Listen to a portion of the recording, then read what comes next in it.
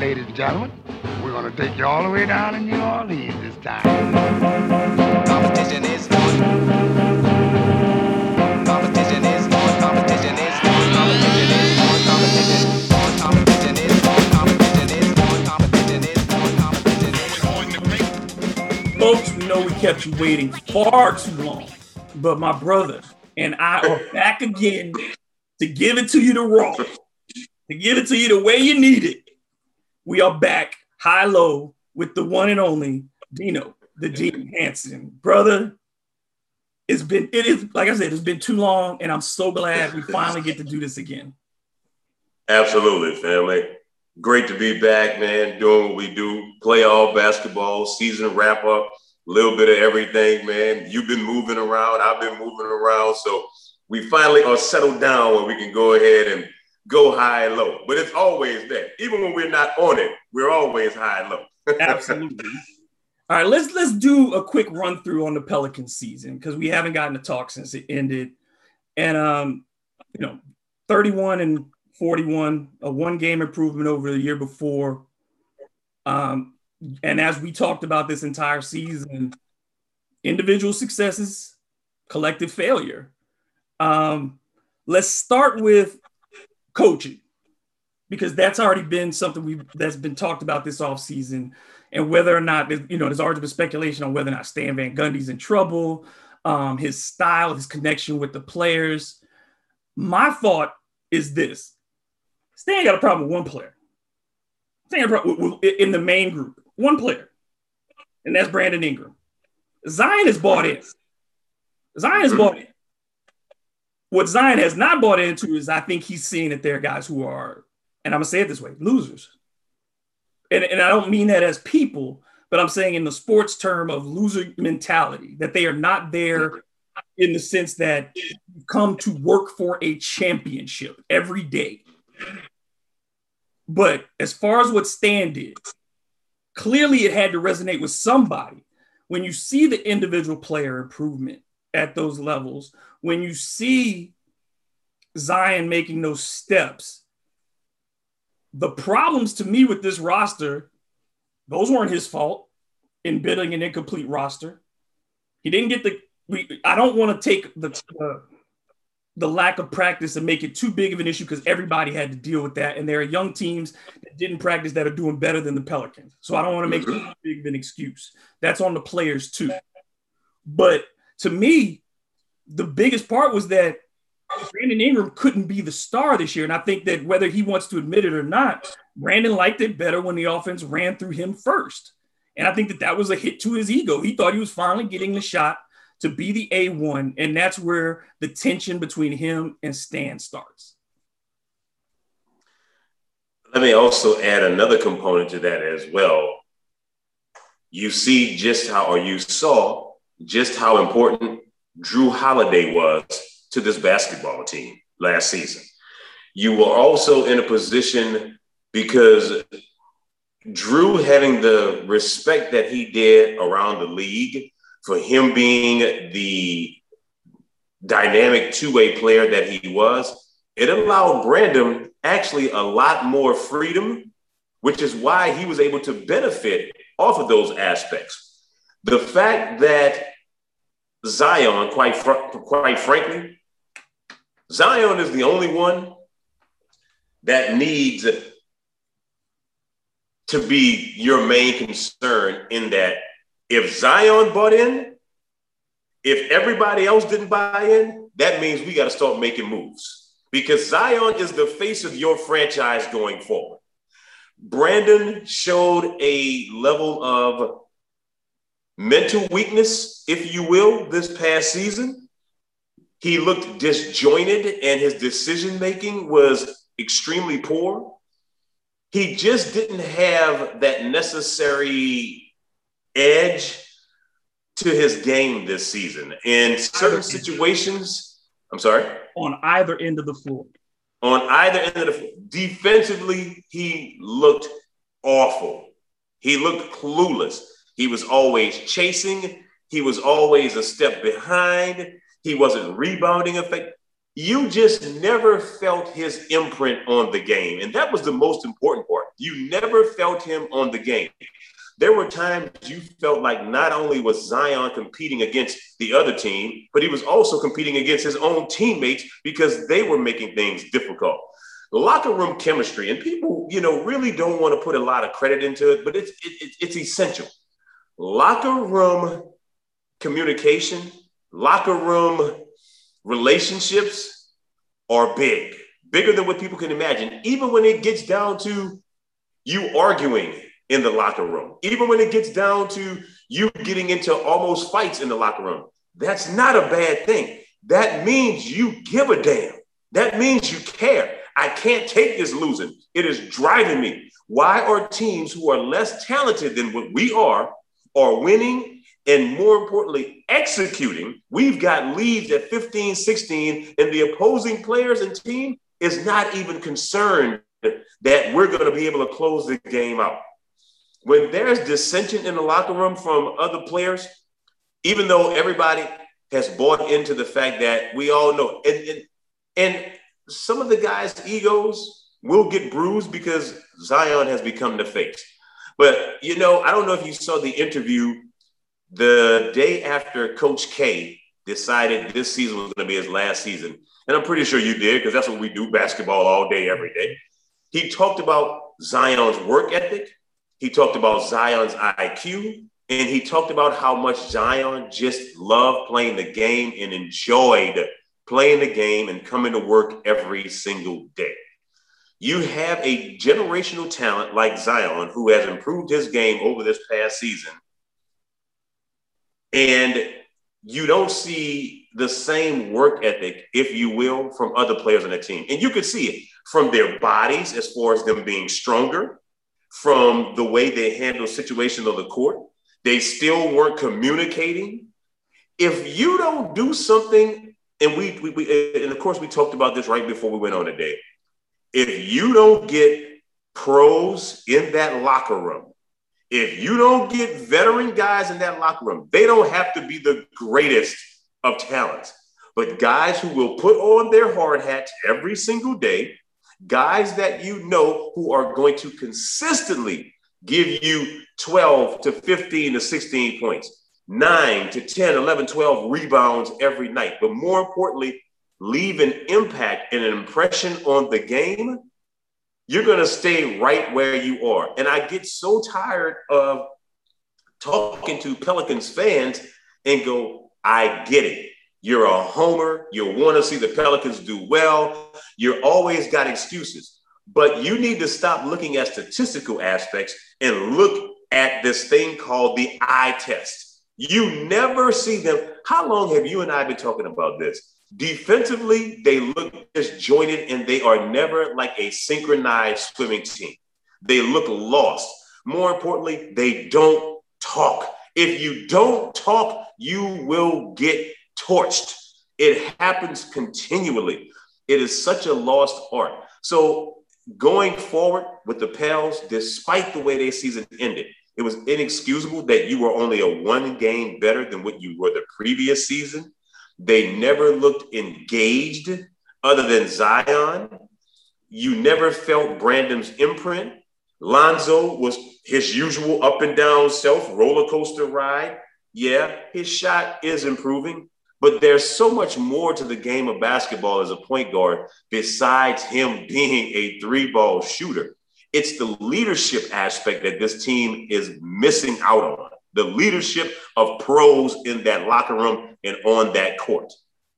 And I want to start with Zion, because I think that the two biggest developments for him this year were, number one, the implementation of the point Zion offense, which I think is a double-edged sword.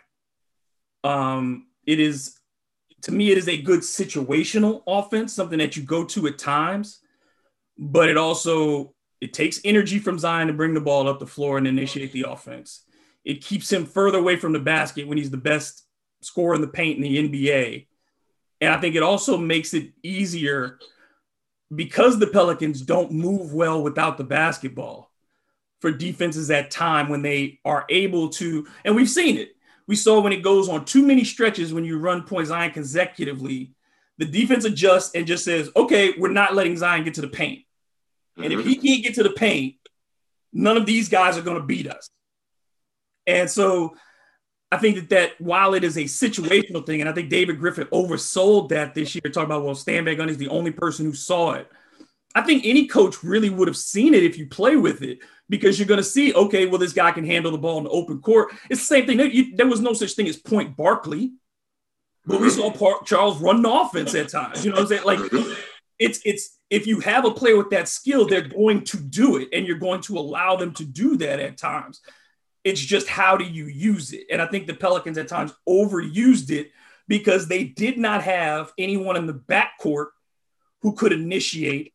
And Brandon on the wing struggles with his ball handling and his lateral quickness to get past people. He doesn't get low enough to use his shoulder to get around people. So when you don't have that, you are forced to give it to the one guy who you know can go downhill and try to create for other people. But that creation is not a function just of his genius. It is a function of just what any great player does. You drive, you collapse the defense, somebody's got to be open. It became the Pelicans' necessity instead of it being a novelty every now and again. They went to it too much all the time. We can go back further than that, even on the Bulls championship team. Remember, Scotty was also the one to be that point forward, but it was situational. It wasn't always. They still utilized their point guard, that being BJ, that being Ron, whatever the case may be.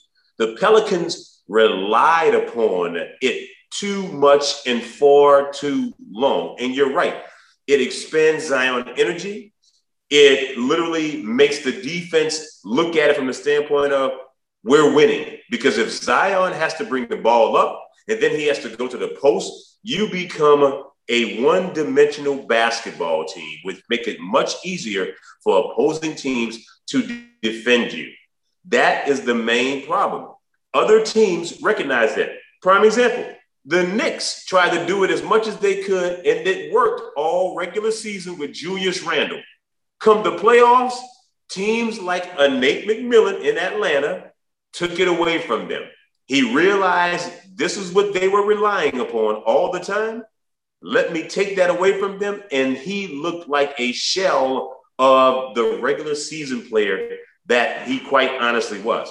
If you rely on something that is just supposed to be every now and again to shake things up and reset a balance to make the opposing team think twice, if that becomes your bread and butter, you've got problems. And you're right. Lonzo, Eric Bledsoe, which of course, when Eric Bledsoe first came to New Orleans, we was like, that most certainly is not only a step down, it's a step backwards. It's not going to make your team any better. He's never been that kind of guy that's going to be that floor general and lead you, because he wants to be too ball dominant. He wants to be too busy trying to score his own, get his own, so to speak, if you will, and not setting nobody else up.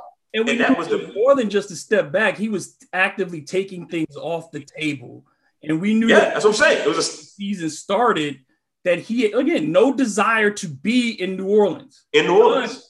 None. If you don't want to be somewhere, you're not going to play well. Bruh, I use that same analogy. Sorry, New Orleans listeners, but I use that same analogy when this opportunity presented itself for me here in Dallas. Bruh, it got to a point that there was nowhere else to go in New Orleans for me. There was no growth. I needed more.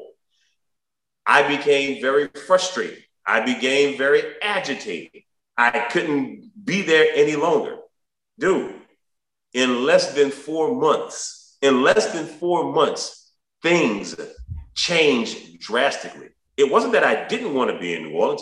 It's just that there wasn't anything there for me. Mentally, if you are not engaged and you feel that level of frustration around you, it's going to affect your moods. It's going to affect your pockets. You're not paid what you're worth. With that, Eric Bledsoe did not want to be there from the beginning. And it showed every time he touched the court. It was almost as if the Pelicans had 12 individual players, maybe one or two guys got along well. Outside of that, there was no energy level. You know, Nikhil and Zion are extremely close, you know, but outside of that. They love Jax. They're all, I mean, they're friends, but They're friends. I don't need that. And no team needs, you know, like there was the famous Yankees in the 70s, and they said, you know, 25 players, 25 different Cavs, you know, in the late 70s. But that Yankees team won back-to-back World Series. You don't have to be best friends. Larry Bird did not get along with Kevin McHale or Robert Parrish. Didn't like either one. But when they got on that floor, they knew what their responsibilities and jobs were. They had respect for each other's skill set, and they dominated. And it's clear. They dominated. You look at Jordan and Scottie. Scotty's sending out his new book, and he's saying there ain't no Michael Jordan without Scottie. So clearly, there is a tension between the two of them that has always existed. But Scottie got in line when it was time to get in line. Now, Scottie, obviously, he asserted himself so that he felt good in who he was and what he was doing. But in his mind, he had to maintain this thing of, I am nobody's sidekick. I can work as hard as Mike. I'll be there every morning when he's there. I'll be there. When he goes to work, I'm in the gym. When he's defending, I'm just as hard as he does. And his thing was to prove that. I think Scottie's motivation was to prove to Michael, I am your equal, not as a player. He knew Jordan was the best, but I'm your equal as a man. And on this team, you will respect me as such. And I think that tension is important. I think that on a championship team, there is, look, Shaq and Kobe, tension. Kevin Garnett and Rondo were tension. They were instigators on their own team to their own teammates, to provoke the big babies, to make Big Baby cry on the bench, to make Kendrick understand to keep his big ass down by the basket and defend. Those are about tension. Rondo versus Dirk. Great teams. Look, LeBron and Spo. It's tension. It's going to exist in great teams because great people who are great, they think that their way is the best and there has to be some give and take. But if there's no passion about that, about how we win and how I think the best way to win is, then you're never going to get anywhere. If everybody's saying, okay, there's no passion about, okay, this is what we do. Coaches don't even want that. You want your players to be invested and own their team and say, Coach, can we work on this? This would help me. Do you see this? Let's look at film. I'd like to run some more of these. Coaches want that feedback. They want you to show up at their office and talk to them. Now, they may say no, but they want that tension. They created tension, and it just, you don't see creative tension. And I'll add this. They might say no at that particular moment because they have something in mind that they want to get done. But it doesn't mean he won't sit down with them assistants and go, listen, we got to figure out, because now you're coming to me and you are taking onus. You're holding cats accountability. And that's what you're talking about. Accountability. Accountability. Let me say this real quick. All right. 2 days ago, when I was a freshman going to the University of Oregon, and there's a reason why I'm mentioning this, that tension. My freshman year at University of Oregon, we had a cat who was from Sugar Hill in New York. And if anybody knows anything about New York, being up on the hill, you got to be a different kind of dude up on Sugar Hill. You got to be a different breed up there. All right. Dude by the name of Randy Grant, who was a junior when I was a freshman, JUCO transfer. He just passed away on Monday. 56 years old. Yeah, 55 years old. His dad just passed away a month ago. I say that to say this. There were several days, and you know how it is, when you're getting ready to play an opposition, your second string team is the scout team for the opposing team that you're going to play. Mm-hmm. All right. I was always, again, as a freshman, I'm always that shooting guard for the scout team. I'm putting up buckets. I'm talking smack at the same time as a freshman. You know, vets and seniors and juniors, they don't take kindly to freshmen feeling good and talking smack to them like that, all right? Every now and again, I come off a screen, bow. Dude from Sugar Hill, Randy Grant, giving me a shot. Bow, giving me a shot every time I come off. Well, finally, I get frustrated and get pissed off at it. Bruh, practice is getting ready to end because they done broke us up several times because we going at each other. Now, mind you, at this time, I didn't realize what he was doing as a vet because they saw something in me as a young freshman that I didn't see yet, all right? They break us up several times during practice. Practice is over. Man, I'm from New Orleans. I'm from the 6th Ward, 9th Ward, and 7th Ward. I don't get down like that. At this time, I'm a skinny 175-pound freshman. Randy is 6'7", 220, 225. So I know, he got the size on me. That said, again, you learn this as a kid. If somebody's bigger than you better pick something up. You remember the metal trash cans that used to be in gyms and so on and so forth? Yep. He's walking down the tunnel, going to our locker room. One of my big brothers, still to this day, who was also a junior, sees me. I go and pick up the metal trash can and I dump the trash out of it. And I'm coming down the hallway behind Randy. I'm getting ready to bash his head in. My dude, Brett Coffee, sees me. He grabs me, pushes me up against the wall. Give me that dang, use a few choice words. Give me that damn trash can, yada, yada, yada, yada. What the hell you doing? So Randy turns around and he looks at me and he comes back towards me and I'm like, let's go. I ain't got time for this shit. He was like, so you was ready to bash me on my head with a trash can? Like, dude, I don't get down like that. I'm like, and he starts laughing. I'm like, you think it's a joke? So my man, Brett Coffee, goes, no. He goes, we're testing to make sure you can be in that foxhole with us. We can see what you bring to the table. We got to know if you tough enough to handle this. Randy goes, my dude, this is all a test. I got to make sure you can battle. If you don't have cats who are challenging each other and causing that tension on your team and holding you accountable after you show what you can do, you're never going to win. If people think that Chris Paul is this nice guy as a person, which he is, but you see when it comes to this game of basketball, Chris is a dog. And I can go down the list. Until this Pelicans basketball team recognizes and fans in New Orleans recognize, if you don't have guys who are willing to butt heads, if you don't have guys who are willing to hold another player accountable when you have the talent and the skill set, you're not going to win. Stan Van Gundy can be as a basketball genius or a hell of a basketball coach all he wants to. If your players on your team don't hold each other accountable, it doesn't matter what plays are drawn up. Look at Atlanta, and I know we're going to get into everything else, as we go. But look at Atlanta and the change of the culture when you brought in a Nate McMillan. You have to have guys who are willing to be ready to fight each other, not in a negative sense. But dude, I want to win every single time we go up the floor, whether it's on offense or defense. If you are not willing to lay it all out, you're going to continue to be mediocre and stay right here where you are.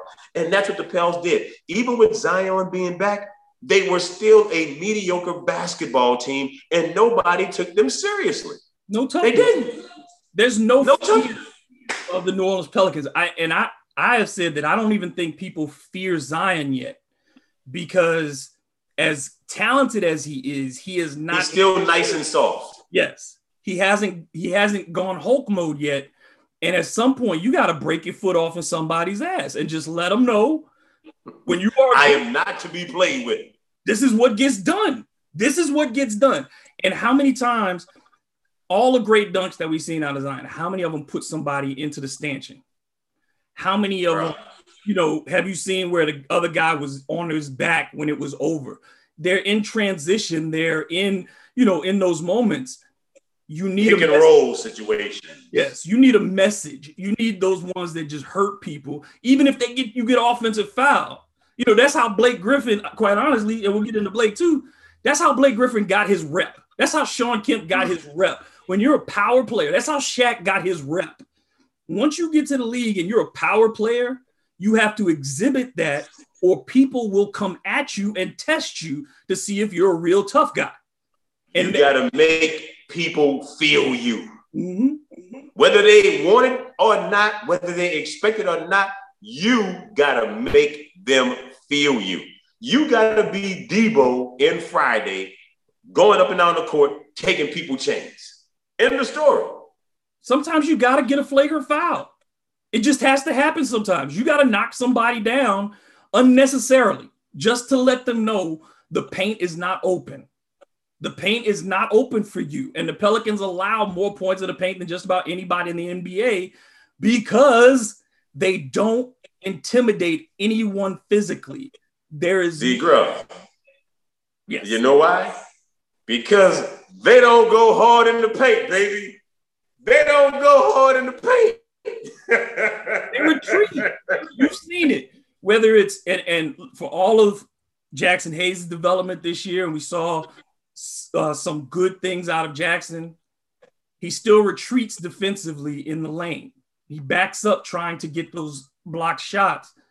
You've got to stop that penetration. You can't have people dropping floaters over your head when you're 7-1. Can't have it happen. There's a reason that Rudy Gobert is the 3-time Defensive Player of the Year. Player of the Year. Yeah. It's not just because he gets blocked shots. It's because no one wants to come near the rim. Yep. And you saw that on display again last night. 20 rebounds, 4 or 5 block shots, letting you know this is my house. I command this paint. You can't play him off the floor now. And he didn't change his game. Rudy has not changed his game, but it's matchups. And before he was getting bad matchups. Now he's getting the matchups he needs, and he's got the players around him to take advantage of those. You ain't messing with Rudy down there. And that's what the Pelicans don't have. Not on the perimeter, they don't have a stopper. Not on the post, they don't have a stopper. And in this league, you have to have 2 legitimate all-NBA type defenders on your roster to be considered a championship caliber team. You have to. It's not even a question.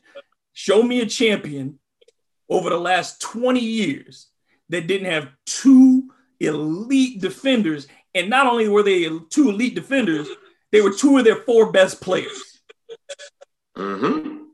Yes, sir. Yes, sir. You hit the nail right on the head, man. And you have to have that. And the Pelicans have not shown a propensity to do such, to be such. We knew when Brandon left LA, because Brandon was the same way in LA. He was the same way at Duke. He's not the kind of guy who's going to get into anybody, hold guys accountable. He just goes along with the flow. And that's the problem. That's it right there. That's the problem with the Pels. You have too many guys on this team who just go with the flow and who don't want to disrupt the apple cart, if you will. When you need somebody who is willing to disrupt the apple cart, who is willing to literally get in somebody else's behind. We saw it with Rajon Rondo just a week ago when Kawhi Leonard shoots an air ball and Rajon got into Kawhi. Like, what are you doing? Dude, you have to have people like this on your team. When have you ever seen anybody on the Pelicans basketball team that does that? You don't. There's no guiding force, and that's the problem. And as you go up and down this roster, let's say, okay, let's get to Lonzo and the decision that they have to make with him. Everybody's talking either a sign and trade. There's a max number that you want to give him. My question for the Pelicans is ultimately this, because I don't like doing trade speculation. That's not what we do here. You know what I'm saying? We don't sit around and try to go through other people's and find players. I don't want to do that. But my question is, if you let Lonzo go, who is your point guard target? And what are you willing to give up to get that person? Who is available? And do they want your junk? You know what I'm saying? Like, because that's what you're going to have to give out too, is some of your junk, because you just can't bring somebody back and say, I'm going to keep Bledsoe with whomever it is. Because it doesn't matter if you bring in Malcolm Brogdon, you bring in Kyle Lowry, whomever. If Bledsoe's still sitting over there next to him, you ain't no better. No. So if your whole backcourt is in question going into year 3 with Zion, that's a problem to me. The word that I have gotten out of LA at my uncle's office is that they're somewhat interested in Kemba since Boston is no longer there. And I go, and before or after he tells me that, he goes, but mind you, that's not going to improve the Pelicans at all, nor give them what they want. But he was just letting me know that's a little of the buzz that they're getting, because they know they got to do something. So I'm not sure who he talked to in the Pels organization that put that little bug in his ear after the Kemba Walker situation went down in Boston. But that's what he was saying, that Bledsoe and Lonzo out, possibility of Kemba coming in because it gives you a point guard who's a scorer. But here's the bad thing about that, all right? I'm just telling you, here's the bad thing about that for me. Yeah, there's a lot bad. Kemba was the man on a poor basketball team in Charlotte. Mm-hmm. He was hurt and was never consistent in Boston on a good basketball team with good players like Jaylen Brown, Jason Tatum. So quite honestly, you really don't know who Kemba Walker really is and what he brings to your team. Secondly, he's too ball dominant and too self to be concerned with giving the ball to Zion and putting Zion in positions to win. And that was the first thing I told him. I said, dude, if the point guard is not willing to come to New Orleans and make Zion better and put Zion in position to be effective and to lead and guide the team, I go, Kemba Walker is not that guy. He was like, Dean, you dead on right. He goes, I'm just letting you know what a little of the buzz has been since Kemba is no longer in Boston. So that's all that I've gotten news of so far as a possibility. And I was like, 86 that out the book right away. If that's the direction that the Pelicans are going to go, they're going to do themselves more harm than they ever could good. He's not a catch and shoot shooter in that regard. Kemba's more of a scorer. Yeah, that's what I'm saying. He's a scorer. And he's not going to help your ball handling. He's not going to help you in creating assists. He's not going to help you defensively. He's not going to rebound. And if he's not getting touches because the ball is in Ingram and Zion's hand the majority of the time, then I don't see how he makes that team any better. You're just trying to grab a name so that you told people you tried to get better. No, exactly. Actual legitimate point guard. That's what this team needs. And people. And that's if and when Kemba is available, because let's not forget the injuries. His knees are dead. That he's never available now. His knees are done. His knees are done. So at that size, if your quickness is compromised because of your legs, then you either and Chris Paul is one of those people whose quickness is compromised because of his legs, but he's quick mentally. And he knows how to separate with the ball and create space. And he's also stronger than the vast majority of 6'2" point guards that you will come across. He is very strong with the ball in his hand and off the ball. He also, despite him not being as quick as he used to be, he knows how to create matchups and situations where somebody will switch on him that he now has the advantage over that player again, just like he did with Paul Millsap the other night. And you remember they kept going to it over and over again, knowing that they were going to switch, which was going to allow Chris to start dancing. And then even if he didn't score, penetrating as other players are cutting and getting them in position. The Pelicans need a setup guy.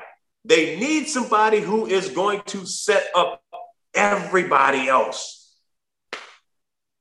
And they don't have that on the roster currently. And certainly Kemba Walker isn't that guy. I don't know a lot of the point guards that would be available this offseason that make that possible for them, because the best ones aren't going anywhere. And then I would say too, CJ McCollum, people keep talking about CJ. CJ is a pick and roll two. He's a picker. Yeah.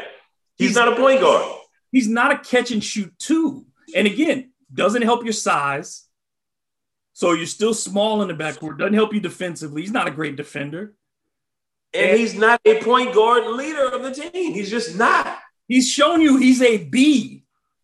He's a B. He's not an A. He's a B. And he's not going to get the touches that he's used to. He's not going to get the movement that he's used to, because the ball is going to stop with two people. You already have two ball stoppers on the court at one time. So I don't see how guys like that make them better. You have to have somebody who can break a defense down in the last 6-7 seconds of a shot clock and make it easy for Brandon Ingram to catch and shoot, or make it easy for Zion to roll to the basket and get a lob or get a layup. If you don't have that guy, and the Pelicans do not have that guy on the roster, they didn't this entire season. You know, when the shot clock went down, it was going to be bad. So it was going to be panic. And you could see the panic on their faces. It was like playing hot potato. I don't want to hear you take it. I don't want you to take it. I don't know what to do with the ball. Here, you take it. It was extremely apparent that you did not have anybody on that team that knew how to settle things down, put them in positions. And until you get two things on this team, until you get a pro in that locker room who is a vocal guy, who is a tough guy, and until you get a point guard who is going to guide and lead and instruct and be unselfish to make your team better and make them more aware of situations, you're not going to go where you want to go. You're just not. Let's run through the roster real quick of the teams, the 8 teams that are remaining in the playoffs, and talk about their point guards real quick, just to name them. Philly, you got Ben Simmons. Okay, and we know Ben Simmons can be better, obviously, than he could be. But still, that's a 6-10 matchup nightmare for most people. Yes, absolutely. Denver, Jokic is the primary point guard they play without, but Monty Morris is a fantastic, option there to have to control your offense at times. You have guys who can run that offense other than Jokic there. And Jamal Murray was available. He could do it at times. Yeah. The Clippers have struggled with that, with Patrick Beverly, with Rondo, and not really figuring out. They have not really understood how to use Rondo properly. They have not. And then Reggie Jackson is not a point guard. He can score, but Reggie ain't a point guard. And I think that's why the Clippers have had problems in these 2 rounds, is because that lack of somebody who can calm that offense down and put people in position. You're reliant on Kawhi to create so much for everybody else. Go to Phoenix, Chris Paul, obviously. Go to Utah. Yeah, Mike Conley ain't playing a bunch of minutes, but when he's available, he does that for them. Donovan Mitchell has taken on a lot of making responsibilities. Joe Ingles can run the pick and roll. You have guys who can handle that ball. Bogdanovich can handle the ball on the perimeter and create for other people, and can move himself into different positions from the mid post to the 3-point line and create shots for folks. Atlanta has Trae Young. Brooklyn's got Kyrie. And Milwaukee's problem is that they still have not found a point guard. They still have not. They try them not having Dante DiVincenzo for Milwaukee is as big a loss for any team in the playoffs. Huge, significant impact, because here's the other thing about DiVincenzo.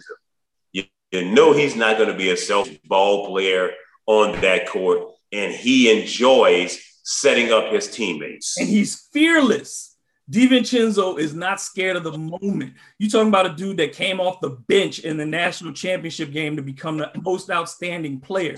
He has no fear of the moment. He will attack the rim. He will shoot the 3. He will create for others. He's not the best player in the world, but when the Pelicans made that trade, like I said, I wouldn't have left. If I'm David Griffin, I'm not leaving without Dante DiVincenzo. I don't want Bledsoe. You giving me DiVincenzo. I don't want your first round picks. I want DiVincenzo. And they messed that up. But he's so damn effective at what he does. And he competes, man. He competes. That dude has an attitude about him. That's that Villanova in him. Okay? That's that Jay Wright in him. Everybody knows at Nova and Jay Wright, you gonna compete and you gonna be tough. All right. And it carries over. It carries over, bro.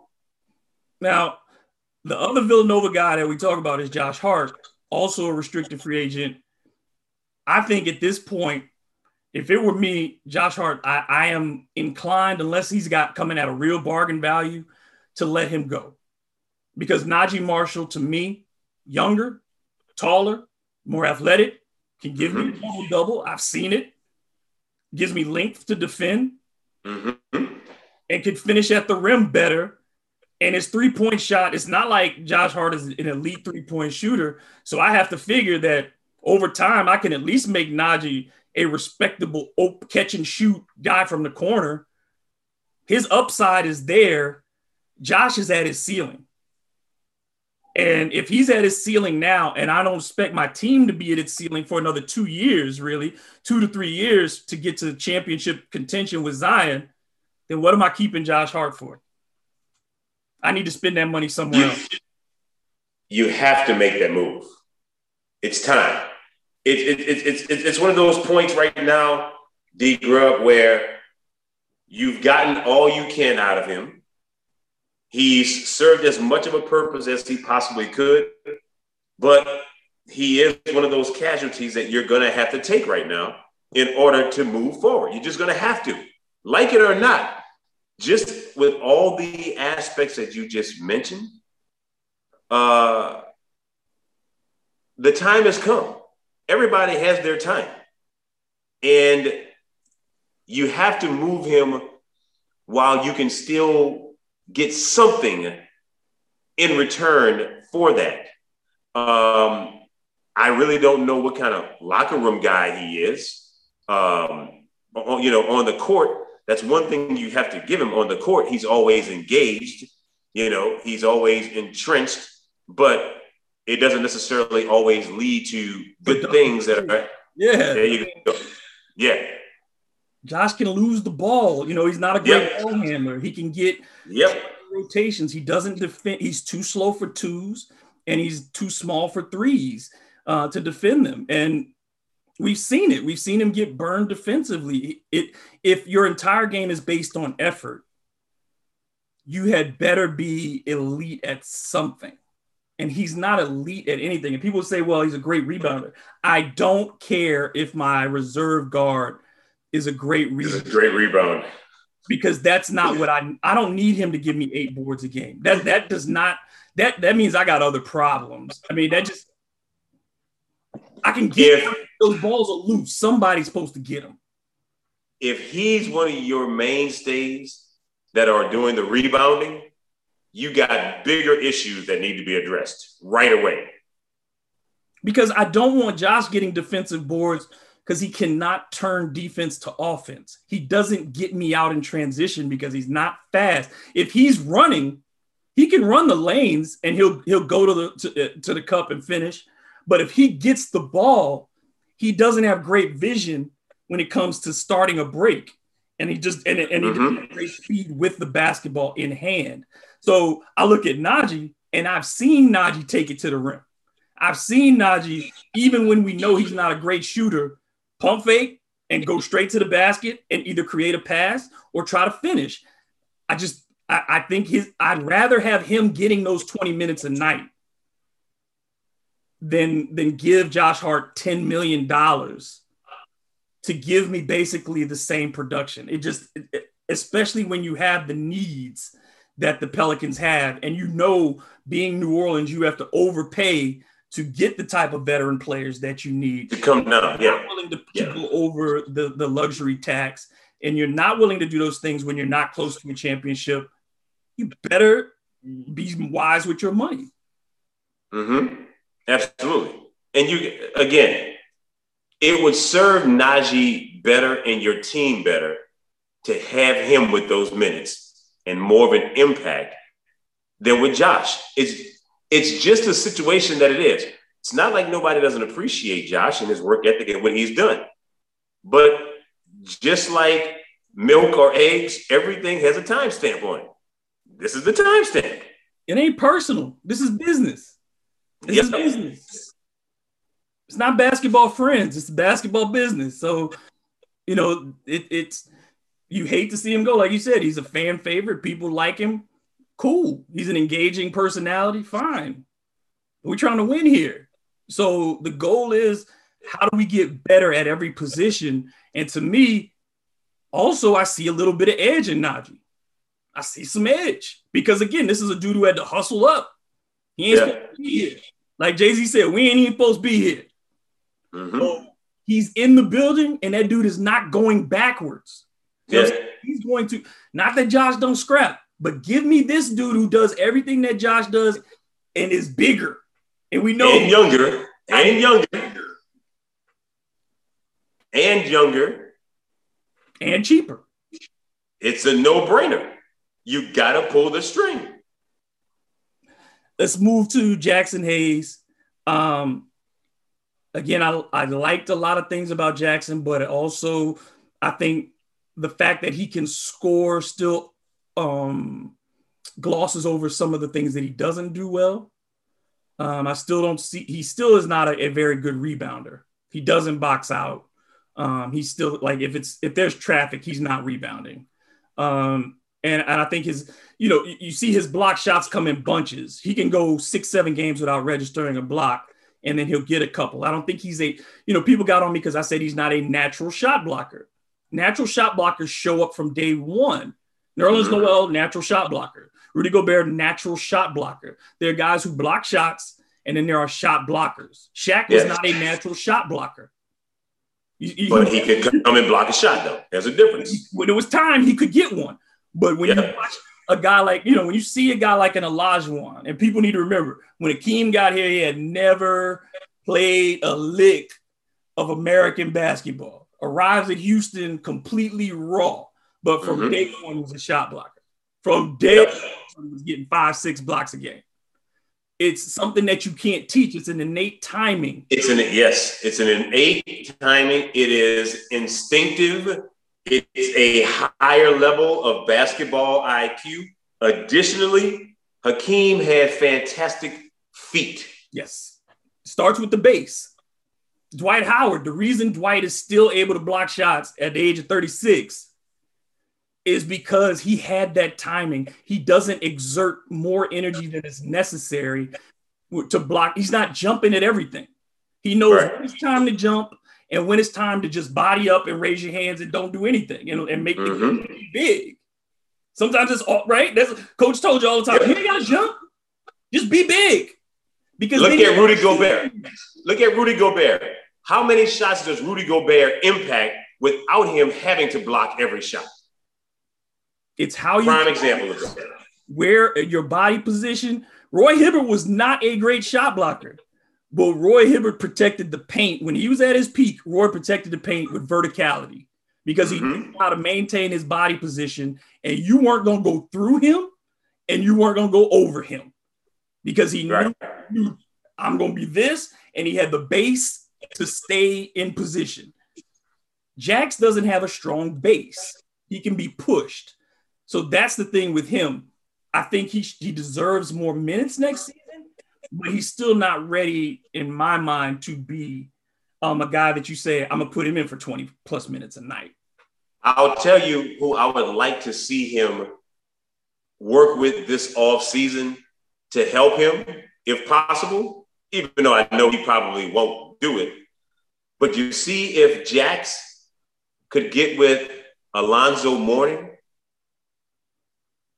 that would impact his game on so many different levels.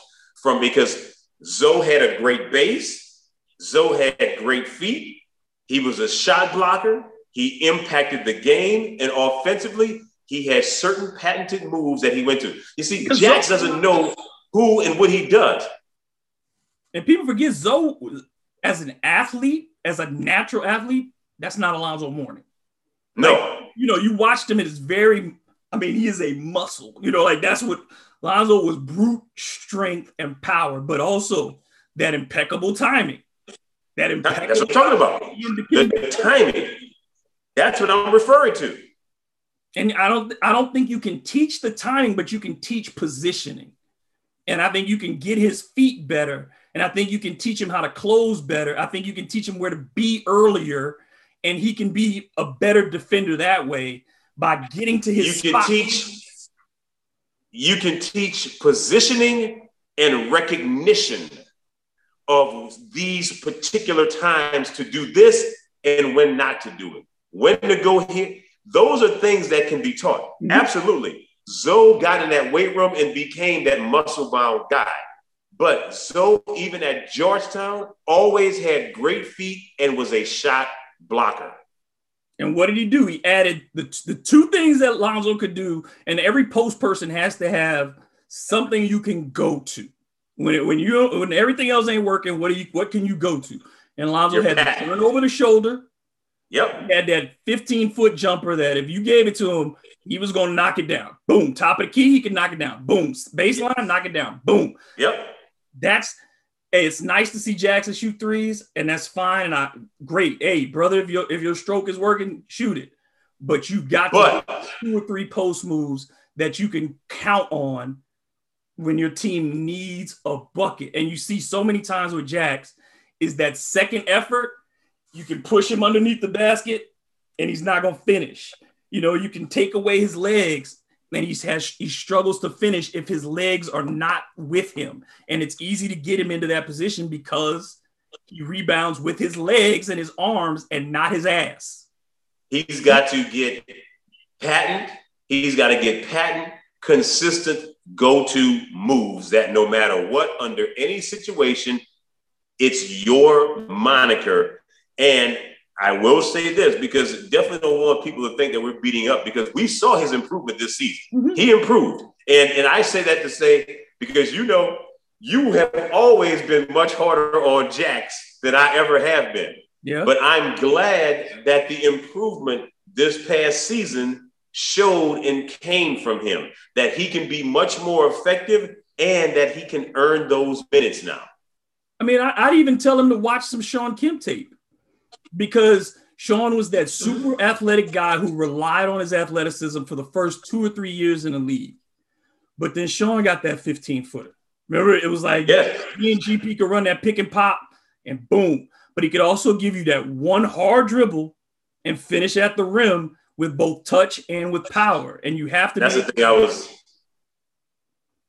what I also was going to mention, is the fact that even with all of his athleticism, if Jax is able to start knocking down those 15-footers consistently, it's going to also put him in a position now where guys can cut and he can make that extra pass.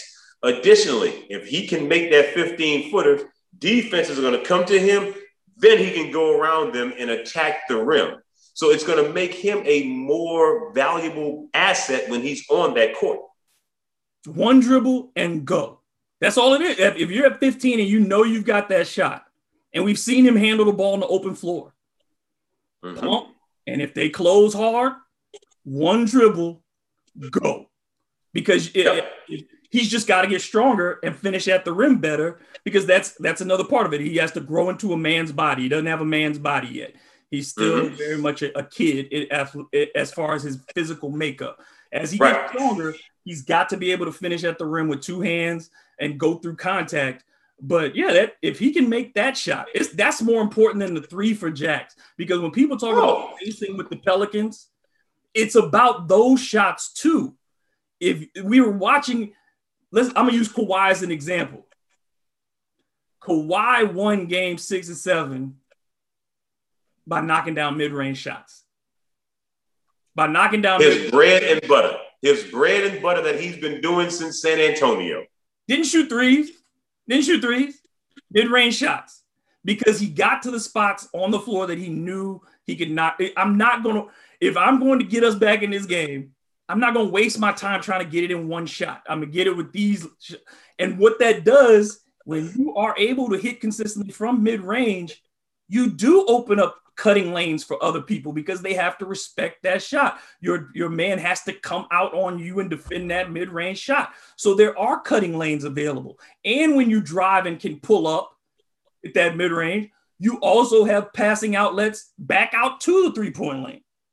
So that's what Kawhi was able to create, not just for himself and get 40-plus points, but he was able to make it easier on those other guys to get theirs when they needed to. And I think there are ways, we tend to get caught up in this all or nothing with teams offensively, but the teams that you look at, the ones that are winning these series, and we're going to get into that, they are not all or nothing offensive teams where it's not just layups and threes. That's not the teams that are here in this final group of 8, not the ones that are winning these series. Nickeil, another guy that I think, again, we said at the beginning of the season, the smartest decision I think of anybody on the roster was Nickeil saying, I'm not a point guard, I'm a 2. Mm-hmm. And we saw when he started, he was able to score. I think he plays with reckless abandon at times, that he moves too quickly at times, but that's still a young player learning. But he's willing to take big shots. He can take people off the dribble. He's getting taller. I think he's one of the defenders that will fight on every possession as far as like going through screens, chasing his man over a screen, going underneath on the right guy. He has good recognition in those situations. I think Nickeil's basketball IQ is pretty high. I wouldn't start him as my 2, but I think as a Jordan Clarkson type, but a more efficient Jordan Clarkson who has those big waves in shooting, I think Nickeil would be a very good first option off the bench as a scorer. Well, from day one, I've always been high on Nickeil simply because the air of toughness that he brings, the reckless abandonment that he does play with, and if he makes a mistake offensively, he will bust his hump on a defensive end to make up for that mistake. He will definitely make it a point to look for Zion when he and Zion are on the court together. His natural chemistry to look for Zion is essential, and you can see Zion's energy goes up when Nickeil also is on the floor. That's essential. We know from day one of Nickeil coming to New Orleans, he can score. This we know. That's what he did at Vatech. We know he can put up numbers and score. Mm-hmm. Once he figures out when to go 20 miles an hour in the school zone, when to go 75 on the freeway, once he figures those things out and is able to assess without having to go so fast and assess in the midst of, even if that means looking as if you're going 75, but then pulling it right back out, or slowing it down to give the illusion that you're getting the setup in the offense, and then a quick burst to go where you have to go. Once he can figure those things out, he does communicate. That's the other great thing about Nickeil. He talks and directs. So coming off the bench, he would be extremely effective. And guys like Nickeil, you have to have guys like that on your team. Yeah, I think he's pushed himself into the realm of, I need to see more. Like, you know what I mean? Like, whereas a lot of these guys are still pieces, because even with Jax, if there's something that came along that I needed now, then I understand, hey, I got to put Jax on the table because I can't wait. Bigs take long time to develop. People who don't know, most bigs, it's not usually till year 4 or 5 for guys who have not gotten a lot of playing experience as being rare to come in and be ready. So, and that's why we've compared Jax to JaVale McGee so many times, is that it took JaVale a good 6 years to figure out what he was as an NBA player. But with Nickeil, you're seeing it come together. And you saw it during that second half of the season, that the gears had turned and that he had it wasn't just the confidence that he belonged in the NBA, the confidence that he could bust people's ass. Yeah. He felt it. He was like, I can get 25 tonight. I know I can. Yeah. Absolutely. And there was I was watching this thing with Robert Horry talking to Lonzo Ball and Jackson Hayes. And Robert Horry, they were asking him, how did he get to be so clutch? And he said, man, I've been clutch since high school. He said, I missed a free throw to lose a tournament. And I saw how mad it made my teammates and how sad they were. And he said, I wasn't going to let that happen again. Said, clutch is about confidence.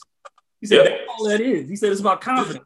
He said, I walked in as a rookie to the Rockets, and he said, first week of practice, said, I yelled at Dream, and I'm saying, get to this spot. And people say, you don't yell at Dream. And he said, I'm not yelling at Dream. I'm trying to get the offense going. I'm doing what we're supposed to do. And he said from that day on, his relationship with Olajuwon changed because Olajuwon said, I can trust that guy. He's not afraid to talk to me, and he knows what the hell is going on. Goes back to what I was saying about learning how it works. If you have good vets on your team that see something in you, even as a rookie, as a freshman, they're going to listen to you because they're like, okay, just like you said, I can trust this guy. He gets it. Then as a rookie or as a freshman, you're going to be like, yo, I got a rapport and a relationship with this guy that he feels like he needs me. I know I need him. We're going to get better. The level of accountability. Accountability is everything. Everything. It's more than just showing up. It's more than just showing up. I don't want to spend a whole bunch of time on Steven Adams because, I think Steven did a fine job. My problem with Steven has always just been the extension for him. I don't think that they're going to move him. I don't think that there's anybody, unless you have to give a bunch of stuff away, because I don't think anybody wants to take on a $17 million contract for a guy who can't play 30 minutes and gets hurt. Quite frankly, I think Steven is on the downside of his career physically. So I think that's a problem that the Pelicans need to think about. But now you've got Billy Hernangomez, who's going to be a free agent again, right? And Billy's certainly proven that he deserves some minutes. He is a reasonable facsimile of a starting center. He's not a starting center. I wouldn't start him 82 games, but he is a reasonable enough facsimile for me to know he deserves minutes. If I'm keeping Jackson Hayes, Jackson's got to get minutes. So, and again, your timetable of being great or being ready to contend is still 2 years down the road at minimum. You ain't going to jump from 31 wins to 60 next year. So if we talking 2 years at minimum, Adams to me, again, is a liability on your contract, your ledger. He's a liability on the ledger financially. Not on the court. He did his job fine. But financially, I don't know if he's worth it to continue to hold on to him for 2 more years. He, unfortunately, as you know, with bigs, they have a shelf life. And the majority of his career was spent in OKC, and he did a yeoman's effort of work with OKC. At this stage now, it's almost as if he's becoming a shell of what he used to be. You get moments and glimpses every now and again, but dude, it's hard on a big guy when you're accustomed to being a physical big guy and pounding so much. And that's what he's done. He's given out a lot of weight, and he's taken a lot of pounding on his body, and it's caught up with him. And he doesn't have, and the thing that he misses as bigs get older, you better either be a solid set shooter in that 10 to 15 foot range, or you better be able to finish on the screen and roll. And Steve is not a great athlete in that regard. You can't throw him lobs. You can't throw the ball low and have him catch it on the move. You got to throw the right pass to him for him to catch it. He's an unwilling scorer. There are plenty of times, and how many games did he get offensive rebounds to tap him out or get away from the basket when he's standing in the paint grabbing the offensive board? You have to be willing to go straight back up and finish that, either get the foul or finish the play. And Steven just doesn't seem capable or willing to do that right now. And I don't think you can give away possessions, because that's what happens when the Pelicans they get their offensive rebound, but it ends up with a bad shot. What's the better shot? To be within 10 feet of the basket, to be within 5 feet of the basket, or to kick it out for a 25-foot three? He is somebody that you can, if you're in a position, you can still start him, but you get him out quickly and you start to use him more in spots, because he's on that downward trajectory in his career. You know he can come in right away, do a couple of things, give you some physicality. So maybe you do start him right away. You know he's an unselfish. You know, I mean, like, you know he's an unselfish player. You know he's a willing passer, but you can't give him those long minutes anymore that he used to get. You just can't. He's not that guy anymore. Not on a night-to-night basis, not in this league. It's too hard for him to recover, and we see the injuries start to build up. And I don't know if you can't count on him, and that's again, you know, availability. If you can't count on the guy to be there, no matter what he does bring to the table, it's just not enough. Then it's just not. That's the other thing. You know, he's dealing with injuries now more than he ever has. When he was in OKC, dude, he was Cro-Magnon man. He would run through a wall and be right back on the court 2 seconds later.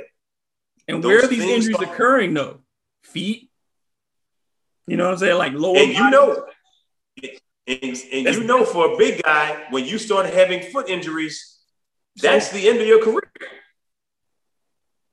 Yeah. And lastly, we'll hit on Kyra. Kyra had moments, but again, fresh out of college, point guard. Fresh out of college. Hardest position, and I continue to say it, hardest position to transition to from college to the NBA is point guard. There's a lot he has to learn. I think his grade for this season will be an incomplete because I don't know if he's a piece for the future or not. I would, you know, again, he's not in position for you to turn the offense over to next year. He's not in position to lead your second unit. He's not ready to lead a second unit. So he's still a developmental player. And at best, if you can get him 10, 12 minutes, then you've done okay. But it's very situational for Kyra still at this point. It's very matchup based. I like his effort. I like the fact that he gives his energy the entire time, but he's not a great shooter yet. And he's not a great ball handler yet. And it's going to take experience for him to learn how to read defenses and create for other people, because it's not going to be about him scoring. It's going to be about, can he run an offense? And he's just not there yet. But that's not something that I'm holding against a guy who skipped a year of high school and played 1 year of college basketball at Alabama. The sample size is too small, and the jury is still out on what he can and what he can't do. And he hasn't played at a high level long enough, not even in college. So it's hard to assess exactly where to go, or should I say it's hard to assess what he can be going forward right now. You just don't have enough body of work to come up with anything yet. Yeah, I mean, you saw good things, you saw bad things. And that's what you would expect out of a kid, because that's what he is. He's a kid. And so, I'm not disappointed in what he did. My only question again is, when you had this team and you take him in the first round, you know, you got somebody to help you later. And I think that the big thing in the NBA, and let's transition to the front office on this question, is the big thing in the NBA is everything has to be now. Everything has to be now. This is a league of now. It is not a league of building.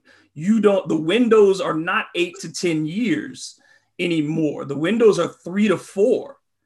And if you can't put together win now by identifying the right kinds of players, there is no organic growth. That's just a myth. That's a joke. Look at the teams show me a team up here that has organic growth. They went and got pieces. And I think Griff saying, I want sustainability. Yeah, you want to draft your own players. Absolutely, you want to draft your own players. But you can't run a daycare center and have 6, 7, 8 guys under the age of 24.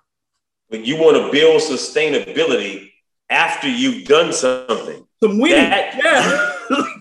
Okay. Because like we've said before, you cannot lose your way into winning. That's not possible. You can't. And the main reason why it has to be a win now mentality is because if you don't win now, you see the guy who is the face of the franchise, he ain't going to be there that long. Okay? There's only so much loyalty that you can give before you're like, listen, we've been at this 4 or 5 years now.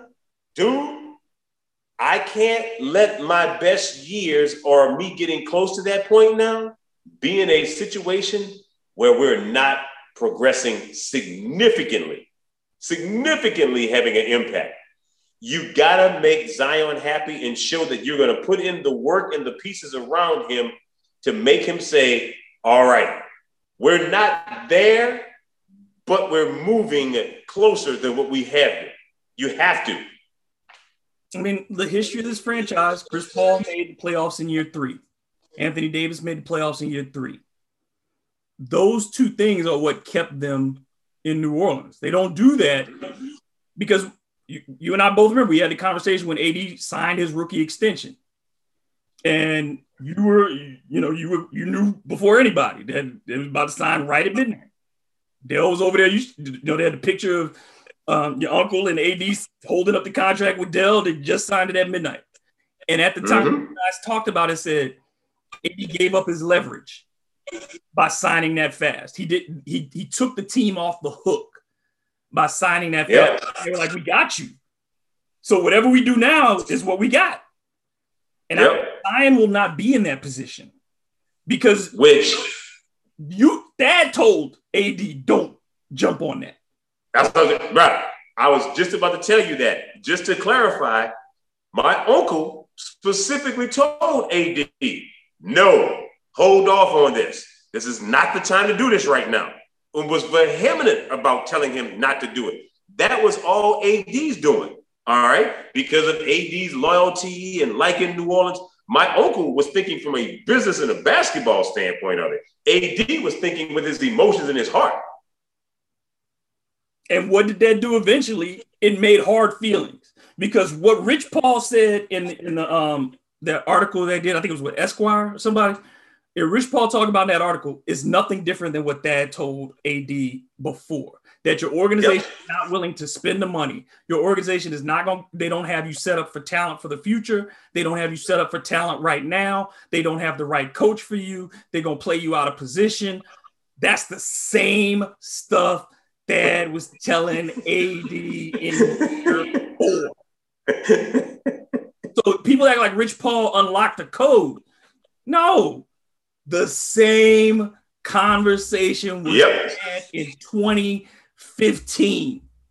Yep. And you were going to see Zion, who has already said, we ain't going to do the same thing and give the same results. I'm tired of that. So when the man he has put the gauntlet down, and I know his stepdaddy is right there too, because we know about strong daddies around these players. Zion's daddy ain't here to keep wasting that boy's earning potential. No, sir. No, sir. And his daddy knows my son is taking over this league and is the face of this league, and the NBA and the media are craving him. You got to maximize and capitalize when it is there. And you see it. You talk about, I don't read too much into the whole thing about New York because everybody who goes to New York says how much they love to play in New York. That's just the Garden. Yeah. It's the Garden. People love playing in the Garden. But I will say this. AD is looking at RJ Barrett, who was his friend, and he saw RJ go to the playoffs. He's looking at Ja Morant, who was number 2, and Ja was in the playoffs. He's looking at the guys who went the year before him, Luka, Trey, DeAndre, playoffs. All playoffs. So when you see that, when you see your peers who were all in situations that you would say, at the very least, were worse than yours, because New Orleans was not an empty cupboard when Zion got in.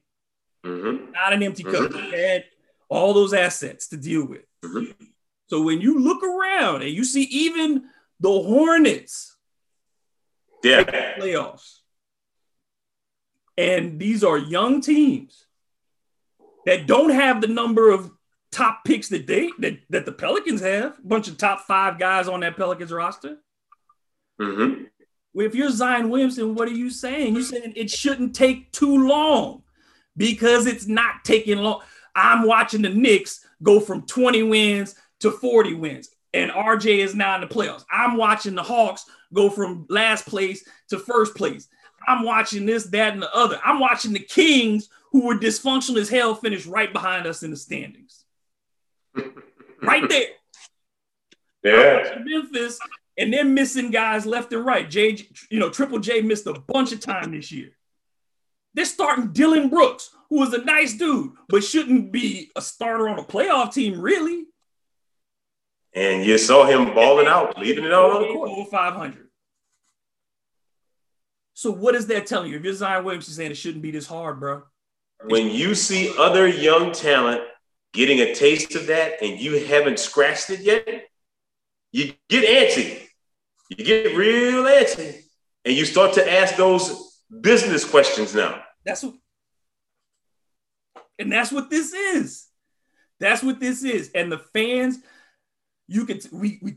people talk about loyalty. You are only as loyal as your options. Yep. And fans have created a world where they say you are completely and totally judged by the number of championships you win. None of the other stuff matters. So if all the players understand that if getting a championship is all that matters, I'm not wasting years of my career trying to prove something to you when you're going to disrespect whatever I've done if I don't have a ring. You are not. You can't do it. You're not going to give me my due unless I get a ring. That's what we're doing with Damian Lillard in Portland. Is saying Dame got to get out of Portland or he'll never be considered a great. Dame's great. Yeah. If he stays or if he goes, he's great. That's not no change for me because I don't evaluate people that way. But this is how the league is now. This is how the team go now. This is how the fans are now. And so you create this for these players. And you get mad at them if they stay where they are, and you get mad at them if they leave where they are. But you put them in the position of you're telling me I have to go chase a ring. It's just it is what it is. It's just that cut and dry. It's just that cut and dry. And Griff is on the clock. If he's on the clock, if they don't make a legit look. We saw it. They put Monty on the clock, right? They put Monty on the clock. And that was his fourth year coaching, right? Fourth, I think his fourth season. And they said, make the playoffs or get fired. He made the playoffs and they fired him anyway. Because they snuck in as the 8. And again, the circumstances were Kevin Durant missed 20 plus games. They wouldn't have made it if Kevin Durant was healthy for 10 more games. It just isn't. So they didn't feel like Monty was the right direction. If you're looking at 3 years of David Griffin with the money that they've invested as a franchise to build all of the practice facility, to hire this staff, to get the best of the best to come into that building, and you don't get to 45 wins next year, and giving Griff the keys to the bank and complete control, and all that talent. And all that talent to be able to get to do the AD trade, to be able to get to do a Drew trade, to be able to get Zion by luck. You know, it ain't skill to get the lottery. That's luck. Right, to get the lottery. Right. You know what I'm saying? So you've been given all the assets that, let's be frank, no general manager in the history of the franchise had. Not one has been given stuff walking in the door that Griff got. Not the support, not the resources, not the player talent. And you can't tell me that he hasn't underachieved and oversold more than anything else, and acted as if this is a PR campaign and not a basketball team. We said a long time ago that we felt like it's been somewhat of the slick oil salesman, the used car salesmanship. Like, dude, where's the product now? Where's the product? You've sold everybody on everything, but no change. I'm sorry. One game with a better than full season of Zion is not improvement. It's not. Not when your defense drops back, and not when you sit there and you keep apologizing. That's the part too. If your vision was so on point, why are you admitting that for 2 straight years you didn't give your coaches the rosters that they needed? 2 straight years you're saying you didn't give Alvin what he needed, what he wanted for his team? Because Alvin told us. When he came out of camp, that roster wasn't ready.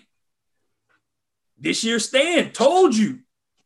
And then you get at the end of the year, well, maybe I didn't give Stan everything he needed. But that's your one job. That's your responsibility. Your one responsibility. You give that man the ingredients, and then it's his job to go cook the dinner. Yep. You get a man spamming potato chips, and you asking for Coke on Van. Gumbo. You asking for gumbo. So I put the lion's share of everything to me, and yes, player mix, all of that. There are players who don't fit. It goes back to the front office, and until we talk about that word accountability, what is David Griffin's level of accountability, and who is holding him accountable? Is Gayle Benson going to hold him accountable? What is his level of accountability in this? Because he has to be, if it's not hot, that seat better be warm going into this season, because you don't have what the Sixers had and say we're going to go through a process. You don't get that luxury when you have Zion Williamson. You can't have a 6-7 year process and you still haven't gotten only one trip to the conference finals. In Philly, they ain't even got a trip to the conference finals. They ain't never been in the conference past semifinals. So 8 years of that in Philly. Remember, Drew was the beginning of the process. When Drew got traded to New Orleans, that was the beginning of the process. And here we are all these years later, and Philly still is not that much better than they, in realistic terms. Mm-hmm. You don't have that timetable with Zion Williamson. No, you do not. Griffin, if by year 3 there is not a significant uptick, and it's got to be double-digit wins improvement, David Griffin has to be in a position where you're talking about he has to go. You have to entertain that conversation. If that's the society that we are in, and that's what sports has become, that move has to be made. This, to me, this particular season for Griff is the make or the break. It's literally make or break. You can't just go, well, we improved 10 games more. No. And it has to be in a fashion that shows your trajectory is higher now. There has to be consistency. Again, this is a franchise that over the last 4 years doesn't have a single 5-game win streak. That's not a big number. The Rockets won how many games last year? 20? You know what the Rockets' longest win streak was? 9 games. 9 games. The Rockets won 20, and 9 of them came in one stretch. Pelicans can't win 5 in a row. In 4 seasons. That means you're a mediocre at best basketball team. And fans in New Orleans don't want to hear it or don't want to believe it, but it's the truth of the matter. We're not here to appease everybody and stroke their egos. We're telling you the truth. This is what it is. It's just that. You don't like it. The way to resolve that is for the product on the court to become consistent and show a level of growth. It's not been there. And it's don't just blame not. We can only discuss what is being shown and put out there. That's all we can do. That's it. Let's move. Don't shoot the messengers. Let's move from the Pelicans, and we'll do a quick run through the playoffs. So last night, Milwaukee gets the win. For me, Milwaukee doesn't look any different than they have over the last 3 seasons. I think this series is already over. Drew, for all the things that honestly, the way they're playing, it hasn't made a difference switching Drew for Eric Bledsoe. In fact, Drew's shooting worse than he ever has in the postseason. I think he's down to 20% from 3 in these first 3 games in this series, and he's shooting less than 40% overall. He is not providing that outlet that Milwaukee needed. And as we talked about earlier too, before we started, I think Dante DiVincenzo again is the biggest absence on that Milwaukee roster because he's the only guy who can attack the rim consistently for them. The thing for me about Drew is that he even last night and during the course of the season, he just never looked comfortable at any point in time during the season nor in these playoffs. He's not looked as if he's in tune connected-wise. And maybe a lot of that is because of Coach Bud and his desire to have Giannis handle the ball more. And it makes everybody else on that team kind of stand around. But he just doesn't look as connected as he has in the past to me. I don't see how Milwaukee comes back and wins this series. And I think that means that it's the end for Mike Budenholzer. But with Brooklyn, for them to be doing this with James Harden playing, 2 minutes of the first 3 games, they're fine. I thought that this series would be more difficult because of the matchups. I thought Milwaukee would be able to defend better, but they have done nothing with Kevin Durant. I thought because of,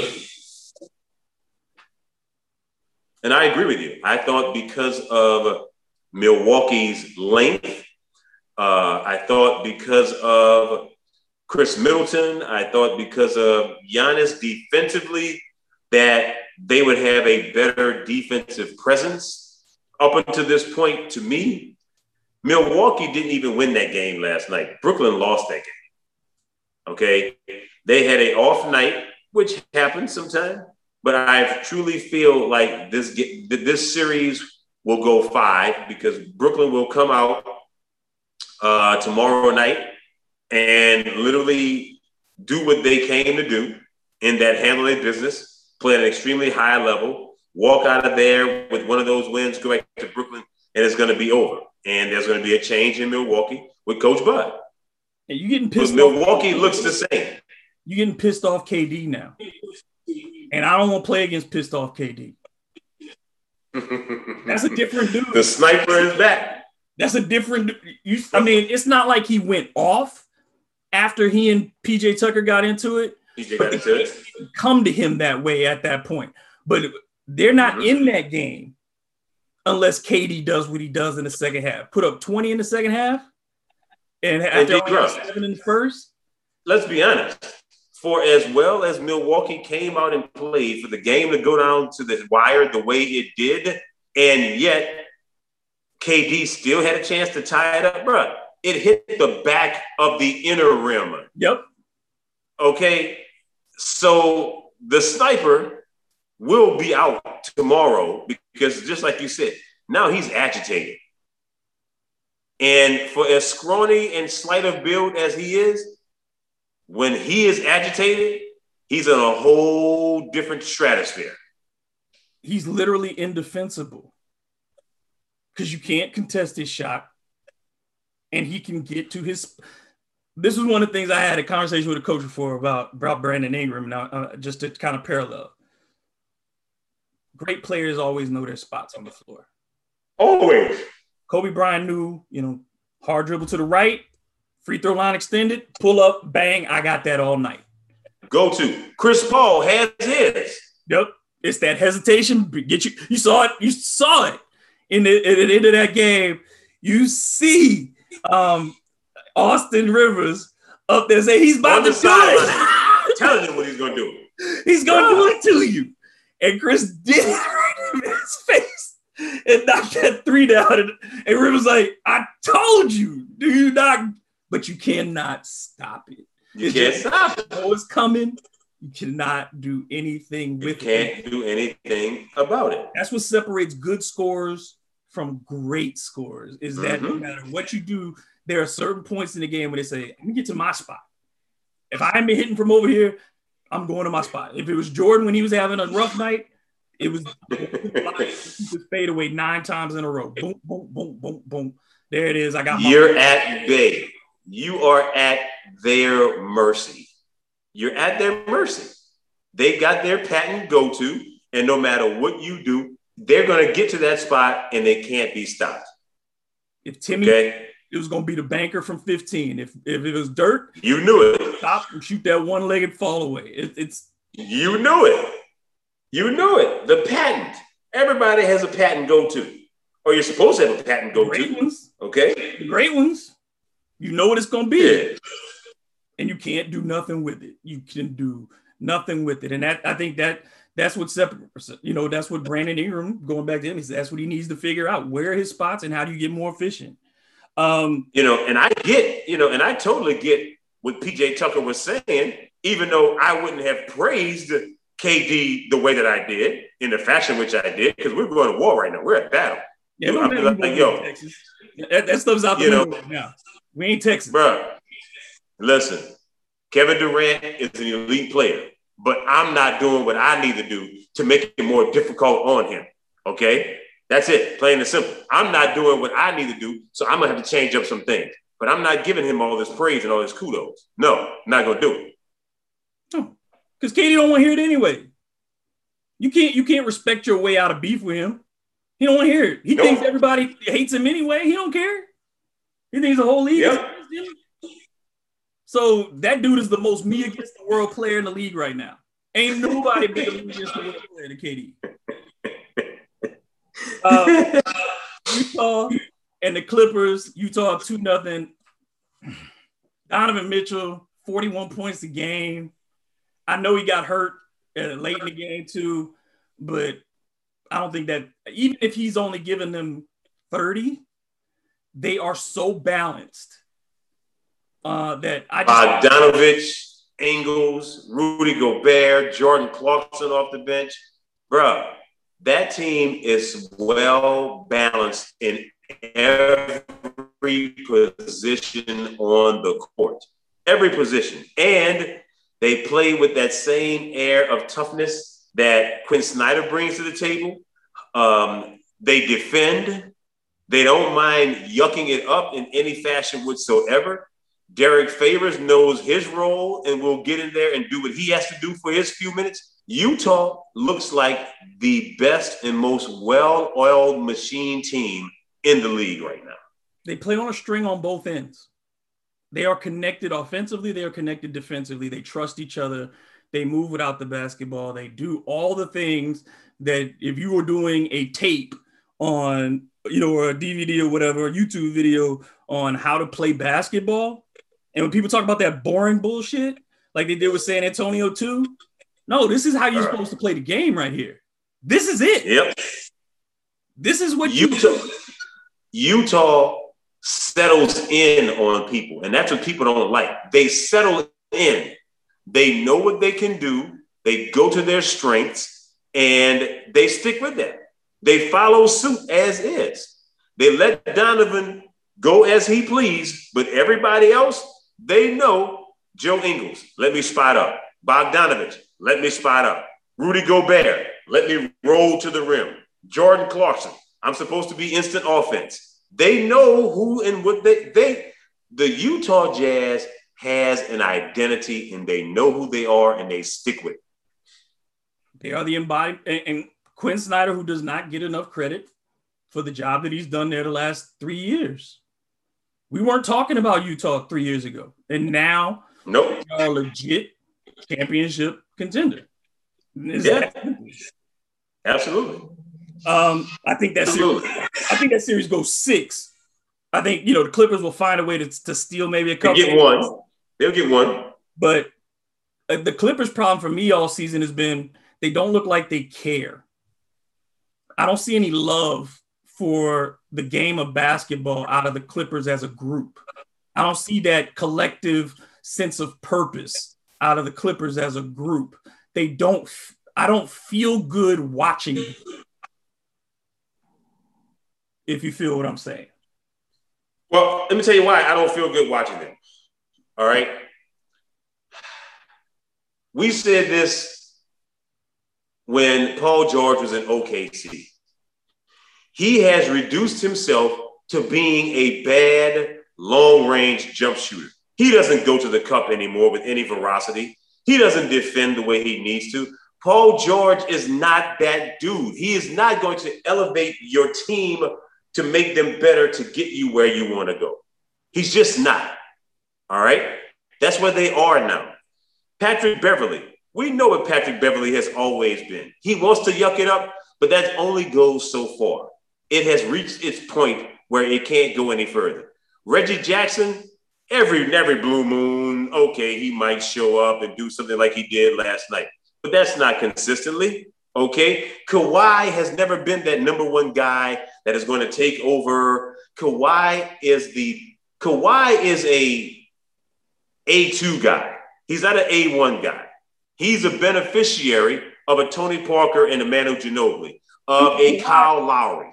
He can take. I mean, we saw him take over against Dallas, but I think the thing with Kawhi is that, again, Kawhi gets into positions where he's like, okay, I'll do it myself. But it's right. Harder for him to... Out of necessity. Right. He does it out of necessity. Because even with Toronto, and the thing about Kawhi is like you said, it's the beneficiary is having that person who is the voice. Tony, Manu were the voice in San Antonio. They did all the rah-rah shit. In Toronto, it was Kyle Lowry. Those are the talking guys who get you energy. And Kawhi is free to do his assassin thing. I'm quiet. I'm a ninja. I just murder people, but I don't do a lot of demonstrative stuff. And those four guys, and mind you, with Van Vliet, as well as Lowry and Manu and Tony, those were also guys that helped put you in a better position to be that silent assassin.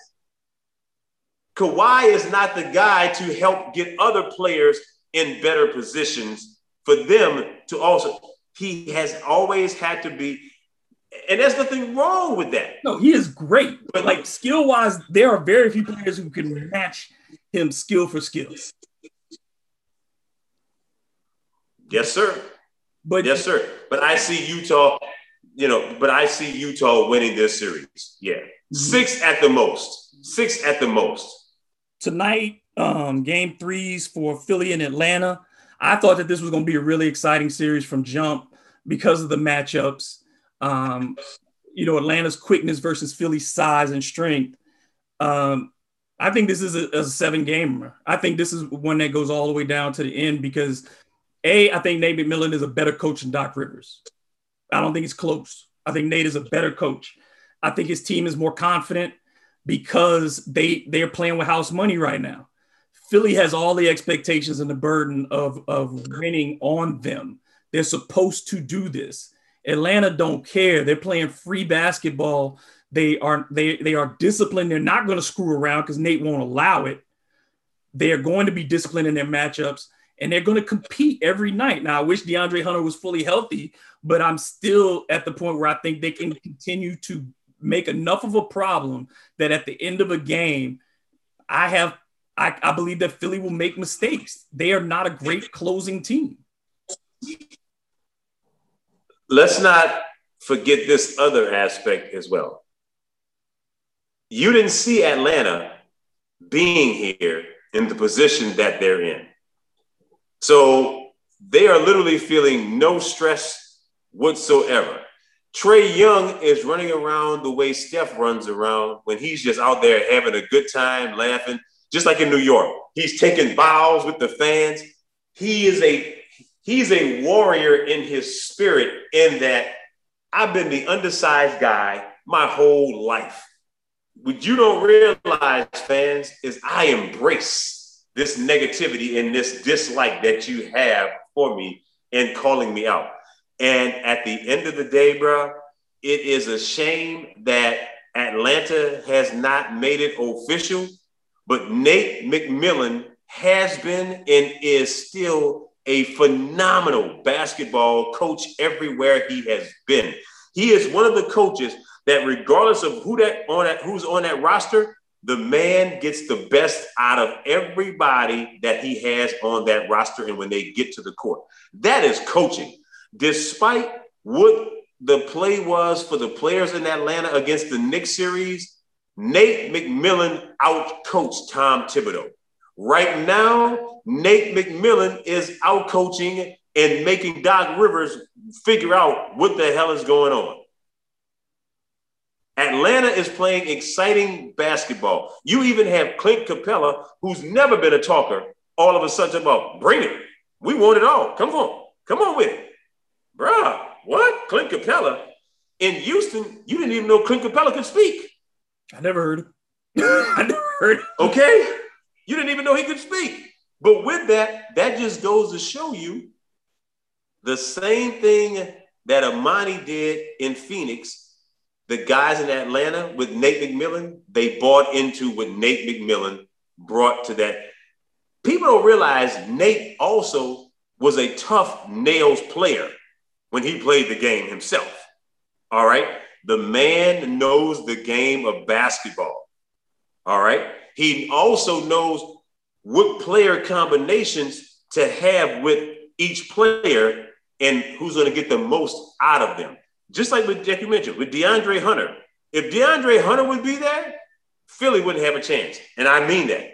Philly would have no chance whatsoever because that's an impactful player right there on their basketball team. He is maximizing everything out of each player that steps on that floor. And here's the best part. They're having fun. What you say, you got to play for each other? That's what coaches always talk about. Are you playing for each other? Yeah. The Hawks are playing for each other. That's what they're doing. And you see that on the court. And you saw it, like you said, you saw it against the Knicks. They went into that series saying, we're better than New York. And Trey walked in there. He said, I'm the best player in this series. And you have to have that guy. And in the series, you're having a legitimate conversation about who is the better player, Joel Embiid or Trae Young. And if that's the case, if I'm Trae Young too, Trae Young looks at that draft year, and everybody said Atlanta was stupid for taking Trae over Luka Doncic, and Trae looking over his shoulder, and Luka at home. You know what I'm saying? Like Trae has something to prove too, and this dude is not doing it to the adverse effect for his team. He's playing that way with the chip for the benefit of his team. Yes, absolutely. The same thing is when Steph Curry got to his asshole mode and that smiling, and people was like thinking that was cute stuff, but it was really where Steph is you because you can't do nothing with him. That's where Trae is trying to get to, and he's seeing the light. The light is there for him at the end of that tunnel. He sees it. Now, does he grab it this year? Maybe. He might grab it in this round. But it's there, and he knows it, and he's trying to take the rest of the Hawks over there. He's not taking the ill-advised, let me just jack up a shot from anywhere. He's not making those bad decisions anymore. His team believes in him, and he is also, in turn, showing that he's believing in his team now. And where did that begin with? Nate McMillan instilling that in his team. And you think about too, this is the best player that Nate's ever had. Nate's ever had a superstar. Yeah, he never has. This is the best player he's ever had. Perfect timing for him. Yep. Last series, Phoenix, Denver, Phoenix up 2-0. I think Phoenix sweeps it. I deserved the regular season MVP, but I had Chris Paul as 3 in that set. There was a time when I would have given it to him straight up, but Jokic just did so much down the stretch.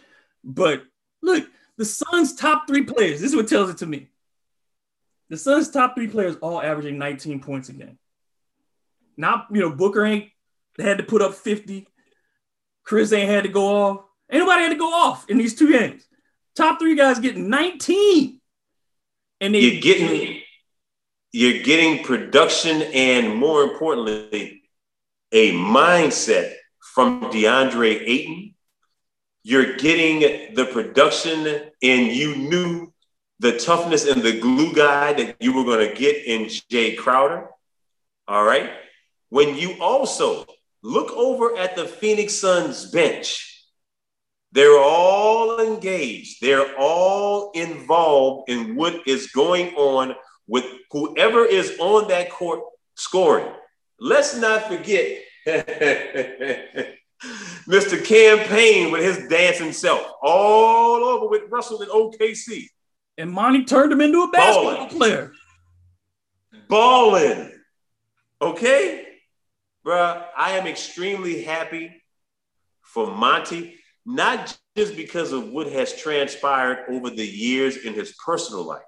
All right? We talked about this before in New Orleans. And what a lot of people don't realize is the reason why Monty got the boot is simply because of this. certain players on the team didn't want to be held accountable, and they wanted a player-friendly coach. Because you see, Monty is the kind of guy, we messed the play up, let's run it again. Let's run it again. Let's get along so well. Let's run it again. Dude, they are of the same mindset. You want to make the game easy? Let's run it over and over and over and over again.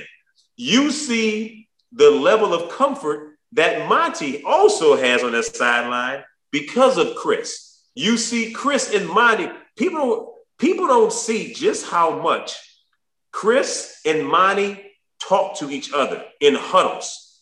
They're literally, Monty is listening to what Chris is saying, that he's feeling and what he's seeing and what'll work. Monty is also telling Chris, I think this is the perfect time to do this. So Chris is like, yeah, let's do that right now. Bro, when your point guard and your head coach are like this and they have the same work ethic, Devin Booker has been the beneficiary of it. Mikal Bridges has been a beneficiary of it. Frank Kaminsky, bro, everybody that steps on that floor is having an impact. I literally, and you know, I was in love with Phoenix in the bubble because the way they played. And I knew they were going to be a better basketball team. You added a Chris Paul, a guy who literally, and I'm so happy that the little injury that he did have didn't prevent him again from getting to this level.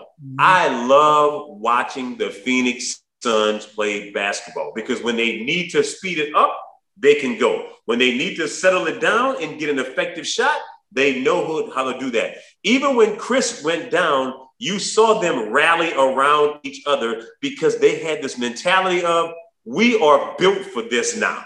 We're not hoping, but we know we are the better team and we're built for it.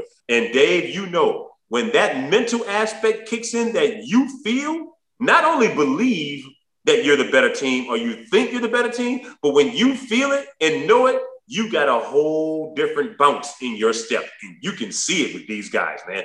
Even going on the road, they're not intimidated by anything, man.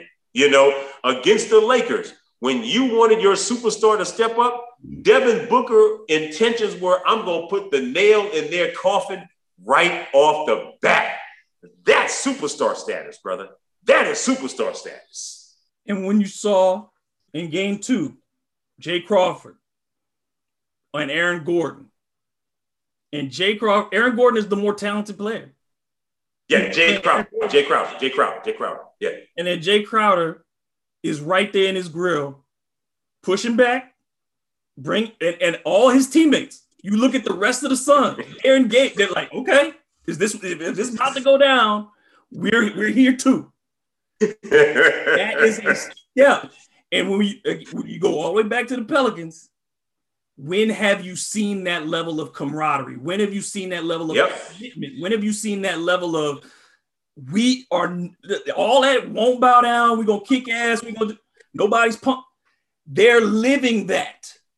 They're living that. That's what Utah is living. That is what Phoenix is living. That's what Atlanta is living. They are living that. You might not think we're supposed to be here. We might be a year ahead of schedule. We might be whatever you think.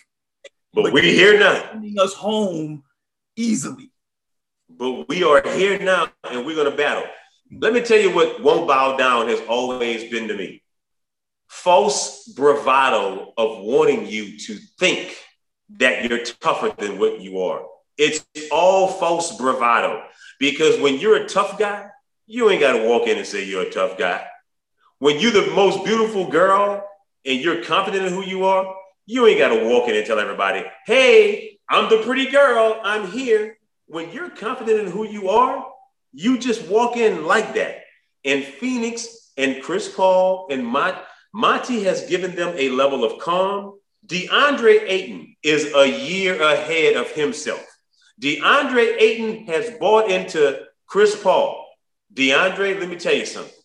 If you play hard and you play tough for me and you roll to the rim, I'm going to make sure you are taken care of. DeAndre Ayton is now being physical with Jokic. He knows and believes that he belongs on this level now. Dude, confidence and passion is a mother, man. It's a mother. And that's what the Pelicans have been missing. It's everything. It's everything in sports. If you don't have that confidence, it's life. If you don't have the confidence to everything. And like you said, the dude who doesn't talk, and you know this your whole life, you walk into a room, and if there's a cat over there in the corner, he ain't saying nothing. Because I used to joke about this, and I said when I was at a certain age, when you went to places that you ain't been before, you look around the room when you walk in the door and you say, if stuff goes down, who do I have to take? You know what I mean? Yeah. Yes, sir. Don't take the dude who's quiet in the corner. No. That's the one that's waiting. Like, that's the one that wishes it would. You leave that like said entertainer said on the Kings of Comedy, there's always somebody that be like, I wish somebody would. I wish you would. You walk in with it on your mind already. And that's why they go off by themselves, because they don't want you to flip that switch. They know what's going to happen if you flip the switch. I'm going to stay over here. I'm going to click out. I'm be chill. I'm chill over here. Don't come talk to me. You know what I'm saying? Don't come holler at me unless you my man. Unless we know each other already. Don't come over here. You know them cats. You know them. And your team, you gotta have your team better have a couple of those dudes who don't say a word, who don't like to hang out. They over there. Look, they're the dude who just takes care of business, and the Pelicans just don't have that mindset. You gotta, if you're gonna say that basketball IQ and toughness are the things that you gotta go find this offseason and shooting, I don't know how you go find toughness. I don't know how you can measure it till you actually see it. And that also means you got to get rid of if you're saying that that's what you don't have on this team, you got to let go of that weight. You got to let the weight go. Got to go. And not the false bravado of toughness. Dudes that's really tough. Just like when Aaron Gordon went towards Jay Crowder, you ain't see Jay Crowder move or back up at all. Jay Crowder, after he recognized that Aaron Gordon was thinking he wanted some of that life, Jay Crowder went closer to him and just stood there. That's why I'm not here to talk with you. That's why I wish we had gotten to talk about Udonis Haslem's last game, because that is the ultimate bad boys move in silence. And because UD comes in, it's his last game probably of his career. His only game of the season. He comes in and gets kicked out. He's like, I'm done. Don't test me. That dude had done it for 17, 18 years. And he went out the way he came in. Yes, I protect mine. That's UD's job. I protect mine. Yes, sir. Bro. You have to have those guys on your team. I am invested in this. This is my group, and ain't nobody coming over here and acting any kind of way with my guys. I may get 1 minute, but you're going to feel this minute. And that's what he did. D-Grub, that's the best feeling in the world. And we've talked about this before. Because I've had people ask me, dude, why do you love your bigs so much? Why do you love bigs so much? I'm like, the reason why I love bigs is because, fortunately enough, when I got to, even in high school, my man, Big David Crawford, I've always had other tough guys with me, guys who were like, dude, bring it. Bring this work. I got something for you. All right? I'm not going to tell you about it. Bring what you got. Bring that. Same way when I got to college, bro. At Oregon, my man Brett Coffey, my man Randy Grant, God rest his soul in peace. Bro, for as much as they made me prove myself, you better not be the opposing player coming at me. Oh no, it's gonna go down. And this is the nature of sports. And in hockey, you're not putting your hands on our scorer. The guy who, if it was Wayne Gretzky or whomever, you're not putting your hands. We have two guys here who are gonna make sure you don't touch Wayne. In the NFL, there's an offensive lineman whose job is just, you are the nastiest sumbitch, and anybody getting near our quarterback, your job is to hurt him, to knock him down, make him feel you, be dirty, whatever you got to do. You know how the piles are in the NFL. That's what it is. In baseball, if somebody goes after your best hitter, then somebody got to take care of that.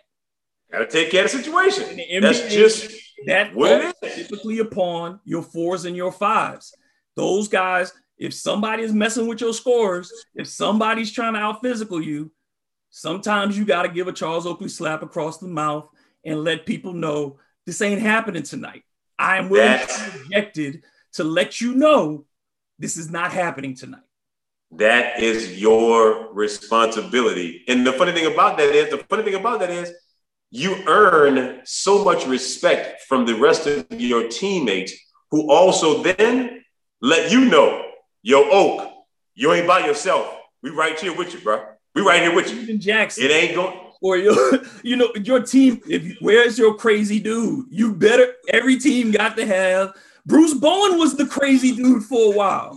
You got to have that one crazy dude. Where's your crazy dude? KG was the crazy dude for Boston. That was KG's job. I'm crazy. I'm going to yell. I'm going to get in people's faces. They won't touch. That was Kendrick Perkins' job. Wasn't going to put up. When the Pels made the playoffs, Rajon Rondo was the crazy dude.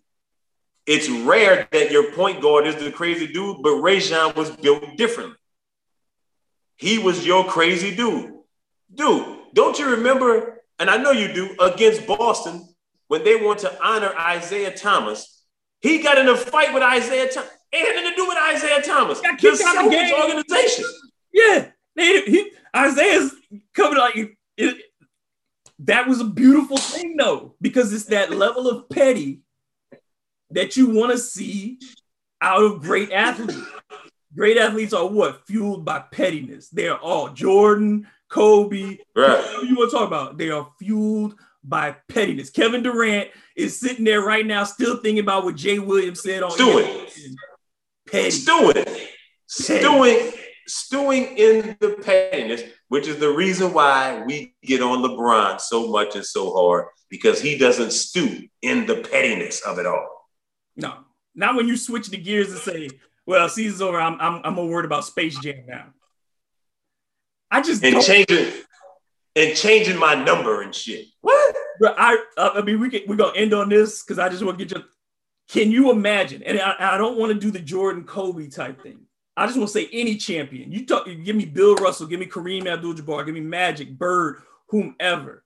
After you get beat in the playoffs the way that they did, I don't care if you had filmed that movie. I don't care what would have gone down. Those dudes would have been like, I ain't going to promote no damn movie. It's going to have to go get sold on its own. I got to get back in the lab and work. That's what it would be. I mean, you literally, that it would be, I got to get back in the lab and work because we lost the first round. I ain't doing that again. D-Grub, I'm going to give you one even better than that before it even got to the loss.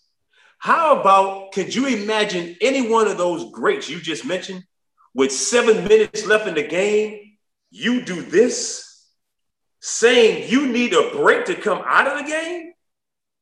Not an elimination game. Oh, dude. Die on the floor, man. You go down with every muscle in your body cramping and hurting before you walk off that floor.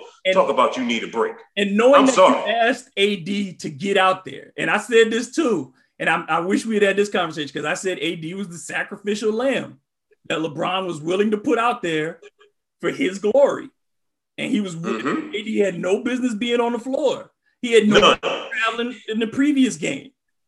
None. The season was over. They knew it. They had no business putting that man out there, risking his career, knowing his history and his fragility. And you put him out there for LeBron. That's what you did. You put him out there for LeBron. And if I'm LeBron, if you asked that man to do that and he got hurt 2 minutes into the game and had to go sit down, then you owed it to him. The dude that you recruited and said, I need you over here. You the big fella. You owed it to him to play for those minutes and be out there with the rest of those guys who committed to be out there and lose with them. It wasn't like, it's not like the Pistons walking off. It's not like the Celtics walking off. Those are champions walking off against a bitter rival. You got waxed by the Suns. You needed to take your ass whooping like a man. And I it's not that I lost respect for LeBron for that, because that's just who LeBron is. He's built that way, but I thought it was a bad way to go out. And look, here's the thing about it for me. And you know, this is how you know when you're speaking the truth about situations. People are so quick to then go, but look at what he does off the court, and he's such a great guy, and all the entrepreneurial things that he does in the school, and he's never cheated on his wife. As a Black man, I love all those things about the brother. The impact that he's having in our community and how he's trying to galvanize us and grow up. I'm all for that. I am talking strictly basketball. You went out like a sucker. You did not go out like a leader, like a champion. And I don't care what anybody says. That is not how you go out with your head between your legs. You go out literally on the court fighting with every last tooth and nail. If you spent less time complaining with the officials about calls that you didn't get in the fourth quarter and running back down on defense when the rest of your team is down there playing defense, Phoenix misses a shot, and then they get a second chance and a third chance because you're still arguing with an official. If you'd have ran your ass back on the defensive side of the ball, you could have made up for the call that you didn't get or the mistake on the offensive end. You went out like a sucker. Yeah, he did. And Dave, let me also say one other aspect when it comes to AD. You and I both know we've given all the statistics. We've broken down AD's game from A to Z since he was with the Pelicans. Mm-hmm. One of the main things that keep disturbing me about AD, and considering the fact that we are supposedly in a positionless game of basketball now. As a player, we let you know statistically and visually whether you like to play center or not. When you play center, it puts us in a better position to win games. And your mindset always is, I don't want to play center. That to me tells me you're really not about winning then. Because if that's what it takes for us to win games, okay, would it make you feel better if I say you are the main power forward and we still have two other forwards?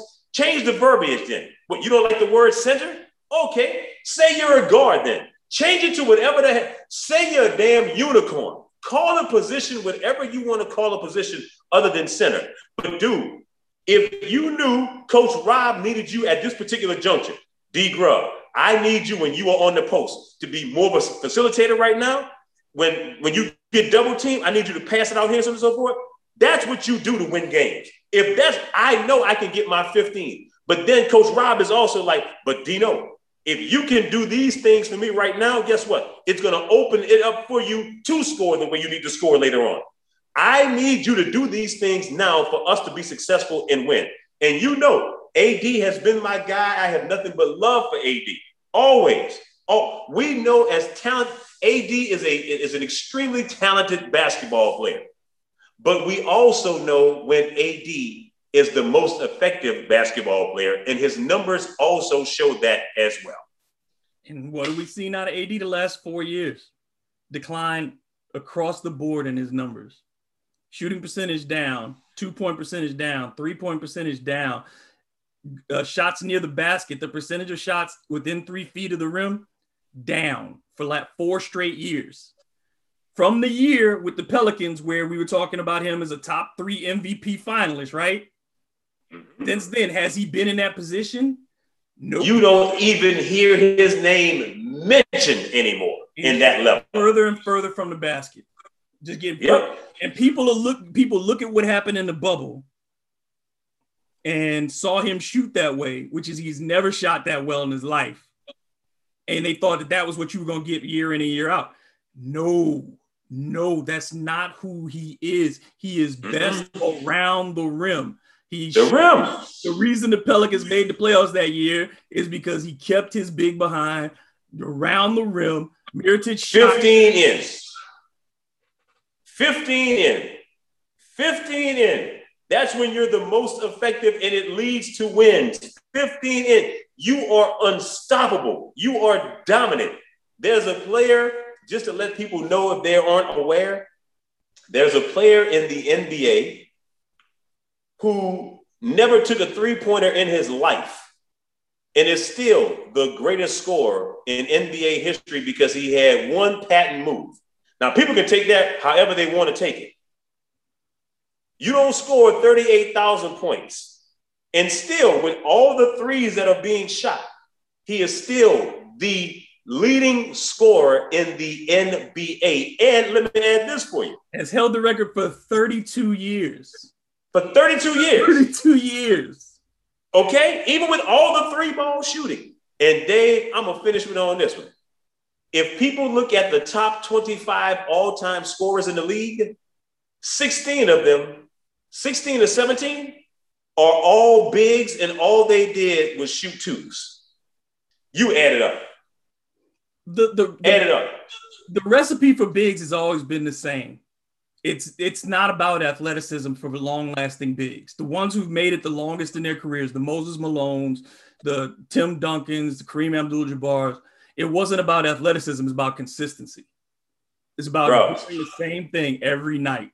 I boarded and got buckets his whole life. When Moses was slow, he could still get you 6 offensive boards and put them things back in the Tim Duncan in year 20 was still going to give you that work because he didn't waste his motion. He didn't do things that he couldn't do. Tim didn't back his game out to the three-point line. And we acting like it was 20 years ago. We're talking 5 years ago when Tim retired. He just went in the Hall of Fame.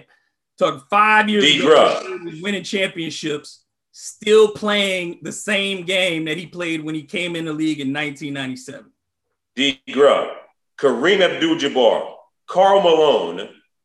You got a couple of guards in there, of course. LeBron, Kobe, Mike. And then Mike. Okay. Dirk Nowitzki. Here we go with bigs again. Wilt Chamberlain, Shaquille O'Neal, Moses Malone. You throw Carmelo in there. Elvin Hayes, Hakeem Olajuwon, Oscar, that didn't even have threes. Dominique, who spent all his time around the rim. Tim Duncan. Paul Pierce later on developed a three. John Havlicek, Kevin Garnett, Vince Carter, Alex English didn't shoot the three ball. Reggie, we know, did. Jerry West, Pat Ewing. Bruh, I'm mentioning nothing but guys who spent their careers shooting nothing but twos. And still your all-time leading scorers. People have fallen in love with the three ball like the three ball is the answer for everything. If AD would go back to his bread and butter, this dude's career would be so much better, and he would continue to be in the upper echelon every year of MVP. Think about it. The Joker won MVP this year, and he would step out every now and again, maybe 1 or 2 threes a game, but his bread and butter is in the painted area, man. Not a single center on the teams that are still in the playoffs outside of Brook Lopez would you say is a three-point shooter? None. He makes 1 a game. He makes 1 a game. Jokic only makes about 1 a game. Joel Embiid. This whole year he cut down them attempts. He cut it down. I agree. He cut it down. Ayton ain't shooting threes. DeAndre Ayton ain't shooting no three. Gobert. Matter of fact, make you laugh. Last night in the post-game interview with Utah, they were talking to Rudy Gobert. And I want to say Tom Byrne on Sirius XM NBA radio asked Rudy Gobert how much faith does he have when guys on the team shoots three, or how many guys on his team can he count on to shoot and make threes? He goes, all 11 except me, because I ain't shooting them. You got a point. Capella ain't shooting threes, right? Capella ain't shooting threes. Nicholas Claxton for Brooklyn. Bro. Where are these 3-point shooters playing in the big for the best teams? The bigs are doing their job. They're not shooting threes. So this whole idea that your big has to be a 3-point shooter, that is nonsense. You need shooting. Clint Capella. Always Clint Capella in the NBA. Clint Capella for Atlanta. He ain't shooting threes. You have always needed to shoot on your team, yes. But people have gotten this idea that bigs are just supposed to be out there hanging around, splitting the floor with their jump shots. And that is just not the case. That Nonsense. is not the case. The numbers don't show that. The winning percentages, the most important number, who's winning the championships, Golden State, show me their center. You talking about when Draymond plays center, did Draymond make threes? Draymond shoots like 20% from three. Zubac, talking about whoever has played center for Golden State during their run, not one of them. Andrew Bogut wasn't a shooter. So show me these 3-point shooters on these championship teams. You gonna talk? Show me. Boston wasn't doing it. The Heat. I guess if you want to call Chris Bosh a center, if you want to say that that's what he was, but that's about as close as you're gonna get. But none of these teams winning titles are doing it with centers who are shooting threes. The thing that we know is that, especially when it comes to the playoffs, basketball is going to go into basketball mode. Traditional basketball. That's why you saw an 80-point game last night between Milwaukee and Brooklyn. When the three doesn't go, why are you shooting 34 of them? Why are you going 9 for 34? It makes no sense because you are unwilling to take good shots because you think the three is worth more than the two, but if you ain't making them, they worth zero. If you ain't making them, and I'm coming down and I'm scoring twos, we win. We win. You don't have to be a mathematician to figure that out, okay? The Lakers won a championship last year. They were one of the lowest numbers of threes per game of any team in the league. Philly had the best record in the East. I think they made 12 threes a game, maybe. You don't have to play one way. This whole thing of this, when people keep talking about the modern NBA, this stuff is not new. And we've talked about this on this before. These offenses that you see have been being run since the 1930s and 40s. Bro, this isn't new. Basketball. The game of basketball is still the game of basketball, man. The pick and roll has been around for 80, 90 years. It's still the staple of offense. It is the base foundation of all NBA offenses, the pick and roll. And it's been there forever. Forever. The game is the game. So who do you see in the NBA Finals? You ask me today, I'm gonna give the slight edge to Utah because they have home in the conference finals. I think that's gonna be a great series though. So I'll give the slight edge today to Utah, and then I'm gonna say Brooklyn. I'm gonna say Utah and Brooklyn in the final. Yeah, I give the slight edge right now also to Utah, especially because of the overall cohesiveness that Utah has. And they here as a group a little bit, more. Phoenix. Yeah. Oh. Yeah. I mean, no question. With Chris being added there, they've made significant strides, and they've proven that they belong there right now. They've proven. Phoenix has shown that they didn't just get lucky and get second place. They're showing you they're that talented of a basketball team, and they're putting in the work. And Brooklyn is just so uber talented to this point. It's just like, okay, you're going to have to – the only way Brooklyn won't be there is if Brooklyn beats itself. But other than that, they're just on another level. So, yeah, I see Utah and Brooklyn as well right now also. All right, brother. Yep. We covered a lot. Next week we'll have more to talk about now that we're back on schedule. Yes, sir. It was a blast as usual, man. And we got everything we wanted to cover. Always, my brother. Always. Yes, sir. Yes, sir. So for Dino, the Dean Hanson, I am David Grubb, and this has been High Low on Hard to Paint. We'll talk to y'all soon.